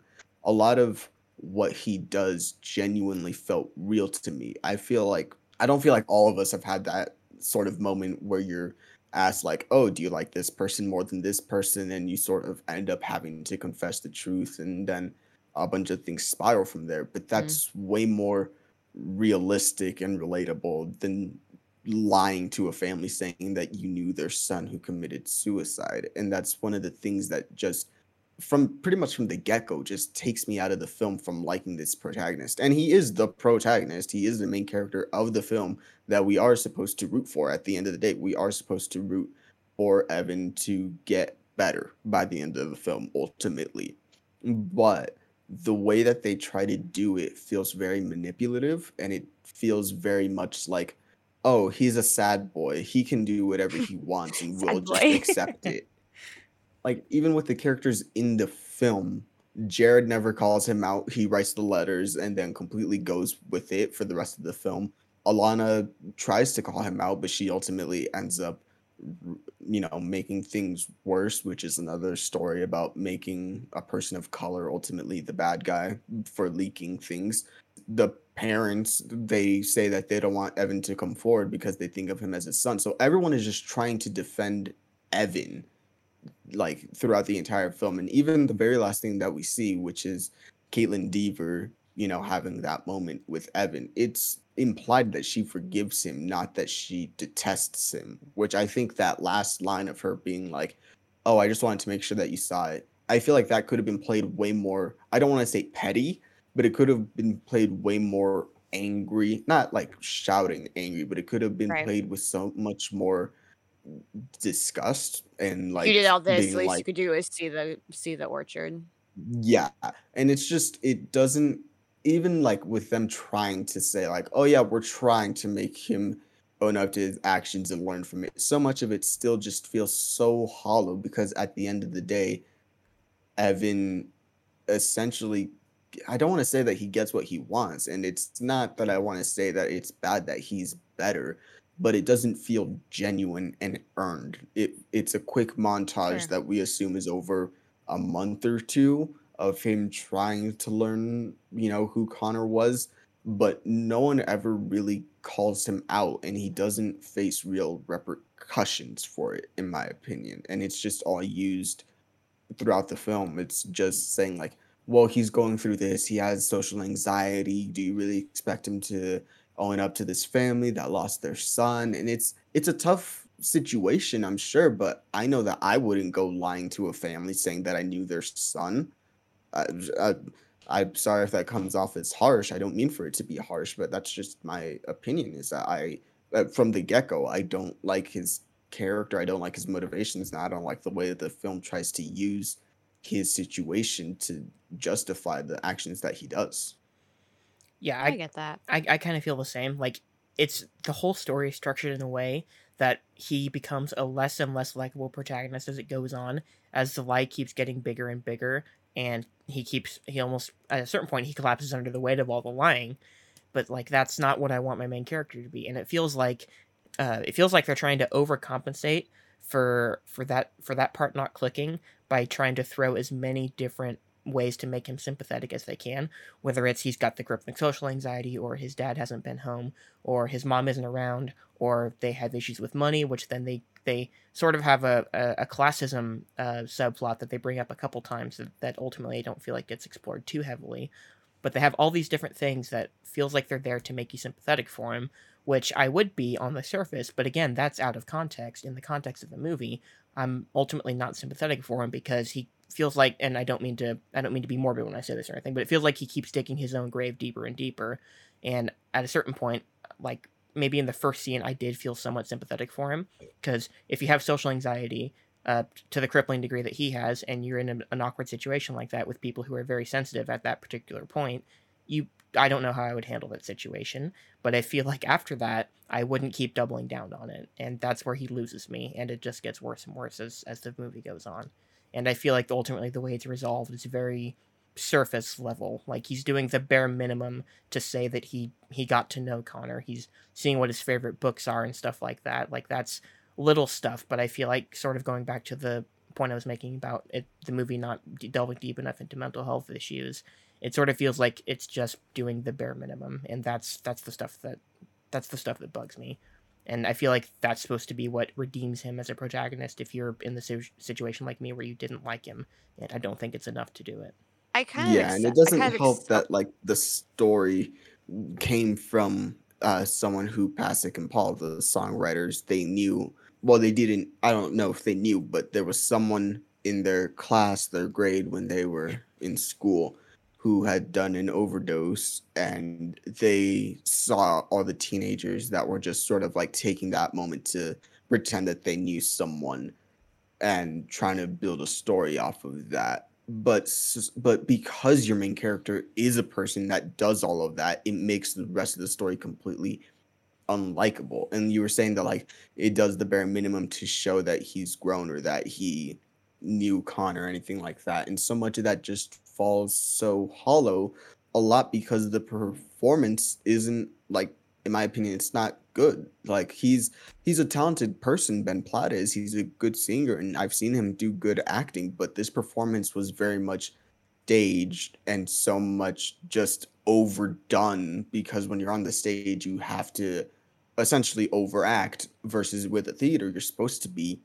a lot more low key. So the performance that he was doing with a lot of the big ticks and the big anxiety or social awkwardness things, the Naruto run for one, oh my god, that Naruto run. It's it's that kind of like thing bothers me. And you talk about you you like saying like I feel sorry for him at the beginning, but like like after a certain point you just don't. I feel like so much of that is because we don't get a sense that this is an innocent kid because we see Ben Platt as a 27-year-old and the makeup and all that other stuff and the controversy and him just looking older. We don't get that sense that he's a young, naive kid. If it were someone like Andrew Bart Feldman who played him on Broadway, it would have been more believable because he looks younger. He looks like he's an inexperienced person, whereas Ben Platt doesn't. And a lot of the film tries to make you think that he's a young, inexperienced person. The posture that he has, some of the mannerisms that he does, trying to, say that he's a high school and all this other stuff. And I'm not saying that, I'm not like making the whole like, oh, Ben Platt is too old for this character or anything like that. But I don't think that he's the right choice for a film version where everyone else is doing a film performance and he is doing the Broadway performance, because it takes you out of it and you don't get that sense that he's a genuine innocent kid that's in a tough situation. Yeah, and it feels to me, and I don't mean to bring things back to Bond for too long, but I just watched all the Roger Moore Bond movies, and in his last movie, A View to a Kill, he was 58 years old when that movie came out, and that's way too old to embody a super secret agent spy who needs to do all this action, and you can see all the stunt doubles in the movie because he can't do it anymore. And I sort of feel a parallel to Ben Platt in that sense, where it's like the main thing that you have this person in the movie for, they can't embody what they need to embody anymore. Roger Moore can't be that secret agent who can do fight scenes anymore. He physically just can't embody that. And it's the same with Ben Platt for me. Like, I don't feel him as a high schooler. He doesn't embody that to me. I don't know what he feels like, but he doesn't feel like a 17-year-old, and that's what they want you to believe him as being, and I just never bought that for a second. And I know that's not something that's been uncommon. That's what the jokes have been about for months on social media since the movie got announced. But it's just, that's something that takes me out of his performance because I don't buy him in any way as a high schooler. And like you said, the innocence that you can get, obviously, by the time you're 17, 18, you've lost some of that innocence, but you've got more of that as someone who's still naive about how the world works than you do as someone like him who's 27, 28 in real life and to me, he looks like 10 years older than that. I don't think he embodies the role, and I think that's kind of a key thing if you're going to cast somebody. Yeah, like going back to Perks, like, I mean, Logan Lerman, he was in his 20s when he played that role. So was Ezra Miller, so was Emma Watson, so was Mae Whitman, so was pretty much the entire cast, but they felt way more, I guess, like younger, and I feel like that's one of the things that this just doesn't have. It doesn't have youthful energy, and it's weird to say like, oh, it doesn't have youthful energy when you're talking about a serious story about someone who committed suicide and the lies that come with that. But there's a youthful innocence to Perks that Logan Lerman and Ezra Miller and Emma Watson get across so well that that this film doesn't. And maybe like we were saying, it does all come down to casting, because Logan Lerman and Ben Platt play, in my opinion, very similar characters on the surface. Yeah. They are both socially awkward. They don't have a whole lot of friends and all this other stuff. But Perks does it so much more, I guess, like realistic. Like, he's not trembling 24/7. He's not constantly quivering. He's not constantly, shaking with his arm or anything like that. And if there are people that are like that, and this performance related to you, then good for you. I'm glad that the performance worked for you where it didn't work for us. But for me personally, it felt like so much of an over exaggeration where you don't have to do that. You don't have to do those things to show someone as being socially awkward, extremely socially awkward either. You can easily do someone just fumbling their words, or someone being overly quiet, being on the outside, being on the outside, looking on the inside, being all the way on one side of, like when he's at that table. It's so weird because when he's sitting at that table by himself, I think to the beginning of Perks of Being a Wallflower, where Charlie is sitting at the table reading a book, looking at the other groups, and he goes through all of them. He says, oh, this was my friend in middle school, but she got mean once, she hit high school. This is my sister. She's a senior. I know her. She's my family, but she doesn't want to hang out with me, and all this other stuff. And you feel sad for him, but you don't feel like he's a sad sack. You know what I mean? Dear Evan Hansen tries to, and I'm really sorry if this comes off as offensive or anything like that. I genuinely am. I'm just saying, like, Dear Evan Hansen tries to portray Evan as a sad character rather than someone that you should feel sad for, if that makes any sense. Yeah, like I said, it feels like they're overcompensating, trying to make you sympathetic for him, and it didn't work for me. It sounds like it definitely didn't work for you either. Yeah. Kat, we've been talking for a long time. Thoughts? Yeah, I will say, like, I think Andrew Barth Feldman would have been great in it. I do see what you mean, and like I said, I think part of the reason that it didn't phase me as much is because I was just like, "Ah, Ben Platt, I love you." So, like, as soon as he starts singing, I'm like, "It's happening." But, yeah, unfortunately, he does not look the correct age. I know that Steven Chbosky and Universal had told him, "We're only interested in making it with you," which on their part might not have been the greatest choice if they wanted to have the characters, like, youthfulness and an experience be a part of what makes his journey a maybe understandable. I don't know what the right word is because like I don't think anybody totally like sides with everything he does, but give a bit more empathy or something to all the bad choices he makes. I totally get what you're saying about that. I think, I mean, I kind of admitted when even going into the movie, I was like, this might be dumpster fire, but it will be my dumpster fire. Like I knew that there was going to be things that everybody else was going to be like, this, and this, and I'd be like, you're totally right. However, I'm still in love with the show, and like part of me is like, I don't care that he looks older. I'm just in love with this show. Like part of me that's like that's typically very critical about like they don't look this age or this and this and this, or they could have got this. Like, yeah, there's a part of me that's like, yeah, you're totally right. It should have been someone this age or something. And part of me's just like, whatever. I love Ben Platt. But so I totally get where everybody's coming from and how the fact that he looks so much older doesn't really help the story. It doesn't help the idea of this person being so inexperienced that they're just that might give them a bit more maybe leeway to making some really big mistakes, like you were saying with Perks. So I totally understand that. However, I will say, I think there's one aspect that we all appreciated, or at least me and Manny. I don't know if Nick picked up on it when he saw it, but I saw it and I was like, oh, yes, the school mascot, the school team, or the Bobcats. Oh, Yeah, I Bobcat. forgot about that. In the opening scene when they were in the gym, I was like, oh, Bobcats. I was like, oh, Bobcat, yes. You could trademark So, yours if you wanted to. That's how cool could, your we spelling is. could. Yeah. Exactly. better. Go listen to Bobcat music on YouTube. Yeah, we actually did a cover of Only Us because I was like, I was like, Bobby, I have to. I was like, this song means everything to me. I was like, we have to do this when Evan Hansen comes out. And he's like, yeah, okay. He's like, yeah, I'll learn it. I'm like, I love this, and like, I will admit that doing that song, regardless of what people think of the show or whatever, doing that song made me very emotional. That was 2 weeks ago that we did that, and we did one since then, and then we have one coming out in a couple of days. It'll probably be out by the time this actually gets uploaded. Should I just say what it is? Sure, go ahead.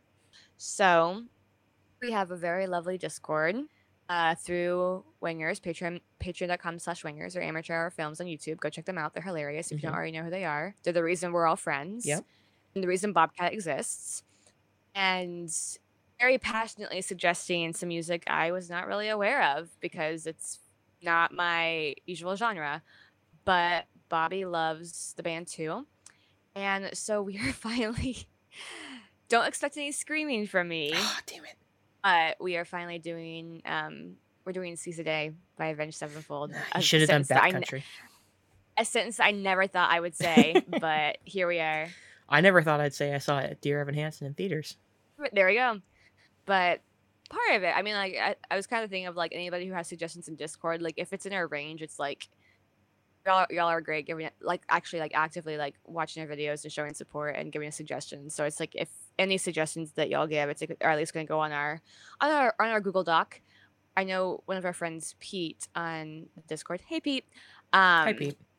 He kind of, we'll say, encouraged me, saying that if I did Avenged Sevenfold, he would watch Hamilton. So how could I say no to that? And I was like, okay, Bobby, which one do you want to do? I'll learn it. And then he had the idea of Seize the Day, and I was like, sure. And yeah, like I said, don't expect any screaming from me. There's just going to be some very high notes. It's just I was very much like, okay, how are we going to make this like a soft cover? Because that's all I know how to. I was like, going from this somewhat screamy song to my voice. I was like, let's see how this works. But I think it turned out well, all things considered, and hoping that the people that were passionately requesting it enjoy it. And we have our own YouTube channel now, Bobcat Music. You do. You're big time. Manny, we should get our own YouTube channel. Hint, hint.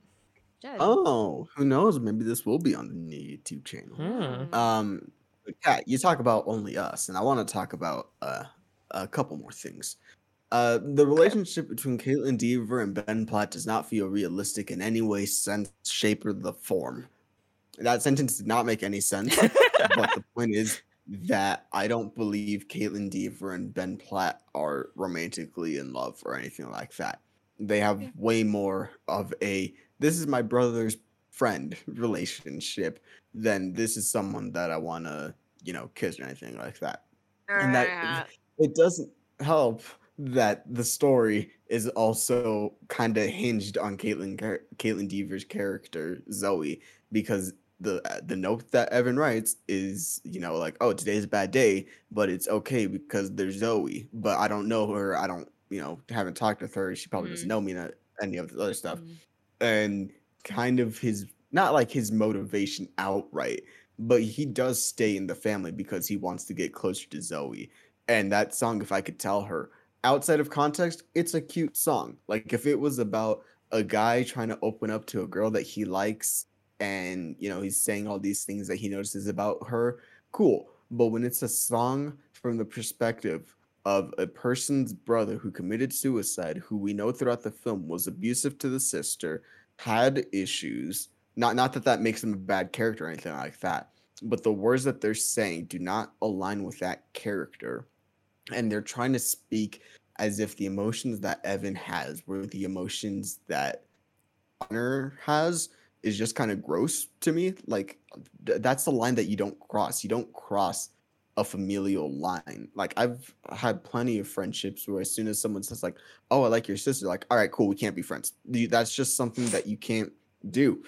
Edge of 17. That's one of the main driving forces of that movie, is that Haley Steinfeld's best friend ends up getting together with Haley Steinfeld's brother in that film, and that's just a line that you don't cross. And I feel like especially with someone who just lost their brother and you're trying to slide into the DMs and trying to get to know them, that just doesn't sit right with me. And it also doesn't help that Caitlin Deaver is into all of it for the most part. Like in the stage show, he kisses her and then like she pushes him away. She's like, "What are But you in the doing?" movie, but in the movie, she leans in to kiss him. Like she's the initiator, which I'm like, I'm sorry, but I just don't believe that that's how someone would act in that specific situation. And like I said, I don't think her and Ben Platt have romantic chemistry, and I don't buy that by the time that they start singing Only Us that she genuinely feels that way. It just feels like, oh, well, here's how the plot's supposed to go. Now let's get to Only Us. And it just doesn't work for me. I mean, at this point, I kind of feel like I'm gonna keep saying things I said before. All your opinions make sense. Maybe again, like it doesn't justify how twisted the story ends up being. I feel like maybe in the stage show they might have had some scene about like there's been some time in between scenes or something, because like in the stage show, like they kiss at the end of You Will Be Found, and then Only Us is the second song when they get back. So I can't remember if there's supposed to be a bit of a time gap. So in that one, it's more her saying like they've been together for a while and like just kind of talking about their relationship so far. So I don't know if that changes anything, but just like I said before, everything you're saying totally makes sense as far as why it comes across the wrong way. And like I said, at this point, I've just kind of accepted that this is my dumpster fire. I can totally see why people would be bothered by certain things. I fell in love with that song before I knew the whole story. I'm not sure if that would have changed my opinion, or like also the show came out quite a while ago, so I don't know if some of those things would have come across to me differently if I saw them now. I don't know. But it's just kind of the same statements I was making before, is that I totally get all your issues with the show and with specific songs and with like Evan did this and Evan did this and they're with this and this isn't believable, and it makes absolute sense what you said. And I don't necessarily have anything to defend that other than just that, like, well, when certain parts, it's still, for whatever reason, moved me. And that's really, that's really all I can currently say on most of it is just that, like, it makes absolute sense why it made others feel like as you were saying, like gross or just like unbelievable or whatever. But I was just over here like, oh, they're doing this song. So that's just kind of my opinion on most of it at this point. I'm just like, yeah, well, I loved it. So I Yeah, respect your opinion, but this is me being like, my show. So it's just kind of, I feel like that's kind of where I'm at this point. it does kind of feel like with every new point that Manny or I make, it's we're going in circles now. Yeah, well, that was kind of hoping Cat's the like, Bobcat would be like a you're making segue good points, away. but I still liked it. And I'm like, okay. And another thing that fucking sucked. And then you said, you're making good points, but I still liked it. I mean, I feel like I was kind of honestly, I was kind of hoping that Bobcat would be the segue away from it. And you brought it back. I'm like, okay, we can keep talking about it. Yeah, sure. I mean, at this point, basically, any issues you have with the show are completely valid, and I totally get why it's bothering people, especially, and it's bothering you too. And it's a very complicated thing, and I get why it's so divisive. And there's not anything that I necessarily wholeheartedly agree with. I might see different aspects from like how I felt when I saw it, or how certain songs hit me a certain way. So I might just feel a little bit differently on a personal level. But there's not anything that I'm like, no, you're wrong. So I feel like any discussions we will have about it are just kind of gonna end the same way of like, totally see where you're coming from. Still love it, but totally get why you were like disturbed by it.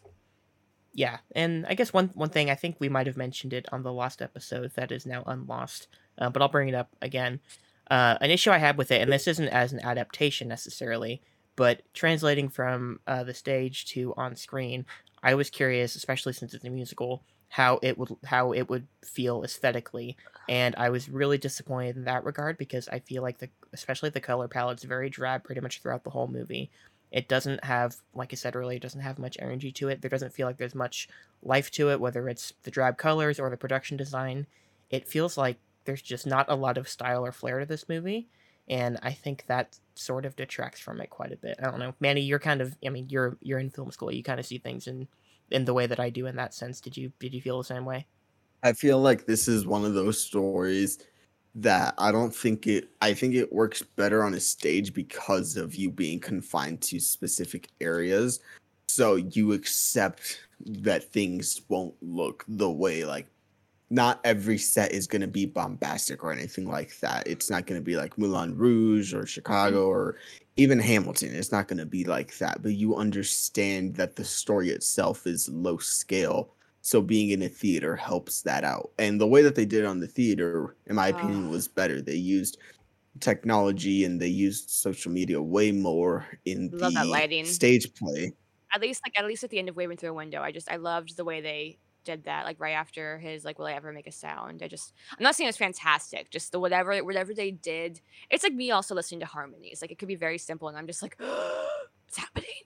Yeah, the lighting and the set dressing and all that stuff, I think works better on a stage because you are limited and that's more believable that like, oh, this is probably what you would, look like a house, or this is probably the way that this song would, work out. You're on a stage, you're not a film where you have endless possibilities about things that you can do.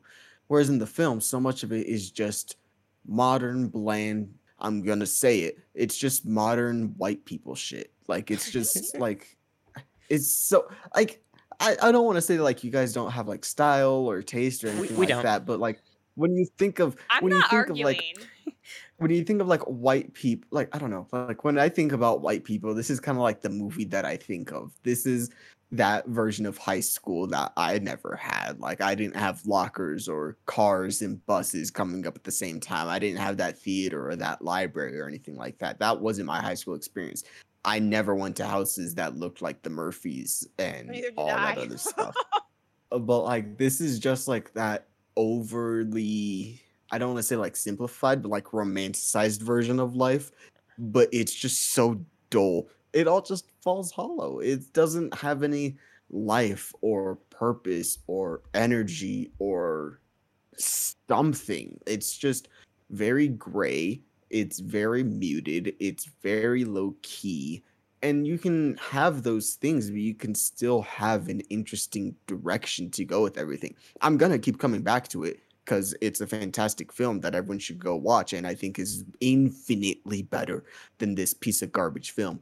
But Perks of Being a Wallflower, it's low key, it's low lighting, it's, you know, kind of just your average looking film, but so much of it has life, whether it's the characters, the costumes that they're wearing, the settings that they're in. They might be simple, but they all convey something that keeps your attention. And everything in this film could have been replaced with something else, and I wouldn't have noticed. I wouldn't have noticed because of how boring it was. Now, this looks like a Netflix movie that they turned the desaturation on to -10. That's what it looks like to me, aesthetically, pretty much the entire way through. And for the record, I grew up in a very white town, and that was what our high school looked like. And there were a lot of people in my town in particular that had houses like that. I did not. That was all I What had did to I say. tell you? Some white people stuff right there. Yeah. But yeah, Yeah, I was about to say, I think we all have made excellent points. I think we all have gone into detail about what we liked and didn't like, and things that are important to us. And I think it's a perfect time to move on to another subject. That's fine. I think that's the last subject for the episode. Yeah. So we had a nice lengthy discussion. Kat, I appreciate you. And we appreciate all you guys out there listening. We do really appreciate you. Yeah, I don't want to say like, oh, if you're having a hard time, things will get better, because that's a personal thing that you work through that I don't feel I can have a say in. But I want to let you know that you are loved by us. At least we do hope that whoever listens to this, it helps them in some way, shape, or form. We don't want to try to take credit for any of that, but we do hope that we can at least bring a smile to your face at least once through this episode. You are loved. You are not alone. A little mantra that helps me a lot that Broadway actress Sierra Baga says. She just says, like, you are enough. You are so enough. It's unbelievable how enough you are. Whether you say that to your friends or you say that to yourself in the mirror, God knows I have. Just try to remember that as painful as the struggles can be, it does at some point get better, and just you're stronger than you know, and do your best to keep on fighting. If you're struggling, don't be afraid to reach out for help. People do want to help you. And yeah, just you deserve everybody out there. You deserve to be happy and healthy. I'll just leave it at that. You deserve to be happy and healthy. And I hope that if you are struggling with that right now, that you find it soon. Yeah, I don't think I could say it any better than that. You just... Yeah. Yeah, good job, Kat. Thank you. Thank you. Yeah, I've been working on it. Thank you, Kat. Yeah, everybody struggles in their own way. Some people, unfortunately, have it worse than others. Like Manny said, I hope this show can help some people out there just be a little bit of entertainment, hopefully put a smile on your face, maybe make you chuckle. I think we're pretty funny. I think they stay for the giggles. Yeah, I hope, I hope some people did find positives out of this. Like Kat, you did, obviously. I hope other people did as well. I hope other art comes out, or other art that has come out in the past. I hope that can help other people maybe in a deeper way than I think this movie ended up exploring. I hope we get more art that discusses this in more detail, because I think that can be helpful. I don't think there's an easy solution out there to reach out to people, and that, once you reach out to people, or once you understand that you're not alone, that it's over. I don't think it's over at that point. There's a lot of work to be done. It's not easy, but you just got to keep fighting. You got to keep getting through it, and things will get better, I think, if you keep fighting. Yeah, just one step at a time. Keep moving forward. Yeah. If I have any say in the matter, we will have some more inclusive, and we will have some more. If I have any say in the matter, we will have some more stories that discuss these topics and make it a little bit less stigmatized. Yeah. Yeah. No, 100%. And I'm with you guys. I'm glad that we could do this. I'm glad that we could have a nice civil discussion about this. This is something that is important to all of us. And like we said, some people have it worse than others. Some of us can't, imagine what other people have to go through, but we are trying, and we do want to break that stigma of getting help being a bad thing. If you do feel sometimes alone, or you are feeling certain tendencies, please do not be afraid to go and seek some help. If it's confiding in your friend, your family, if it's confiding with a professional, we recommend any of those things that'll help you. And before we go, I do have a quote that I do want to say. It's from Stephen Chbosky, Perks of Being a Wallflower. Great book, great film. I recommend it entirely. But the quote says, "So I guess we are who we are for a lot of reasons, and maybe we'll never know most of them. But even if we don't have the power to choose where we come from, we can still choose where we go from there. We can still do things, and we can try to feel okay about them." And that's pretty much where I Yeah. want to leave it, is that there are a lot of things, there are a lot of situations that people will come from, but trying some of the things that might, make you feel a little bit better. That's, in my opinion, that's one good step. I think accepting the little things, if you are, dealing with heavy depression or anxiety or anything like that, the small things mean so much in the long run. There have been plenty of times where I've been like, all right, I went out of my room today. That's enough. Those Yeah. small things end up being a lot in the long run. Little So victories. I just want And to it's let okay. people know, yeah, the little victories. It's okay not to be okay. You're allowed to have days where you're just your achievement is that you got through a day, and that's okay. Yeah. And that is perfectly okay. Yeah. So that's going to be it for this week's episode of Nick and Manny's Infinite Podcast, ending on a little bit of a serious note, but we want to thank you guys all for listening. You can find Nick Reeves117, Twitter, and LinkedIn. Kat, Not on you LinkedIn. can find her over at LinkedIn. Bobcat Music. What? You said LinkedIn. Did you mean to say Letterboxd? I say I mean Letterboxd. Twitter, Instagram, and LinkedIn. Letterboxd Reeves_117. You can Oh find my Kat God. over at Bobcat Music and wherever else that she feels like sharing. I am on Twitter at Catastrophe with the underscores between the cat and catastrophe and the underscore at the end. All of the links will be down in the description. Mm-hmm. So make sure you check that description. There will be links in there to all of our socials and whatever else we might put in there. And you can find me Twitter, Star Wars Nerd 9. Yeah, don't forget Oh, yourself. me. Letterboxd, I believe it's just my name. So Emmanuel Fuentes, I think all one word. But I can't remember. And so that's pretty much it. Thank you guys for listening. We We'll should see you get guys better on the at this next one. plugging. We really should be better at this by now. We should I be meant better to at this, have but I meant to have all the links on hand, but alas. No, you good. We're pros. We're total pros. We are the best at this. Uh-huh. But thank you guys for listening. We'll see you guys next week. Thank you, everybody.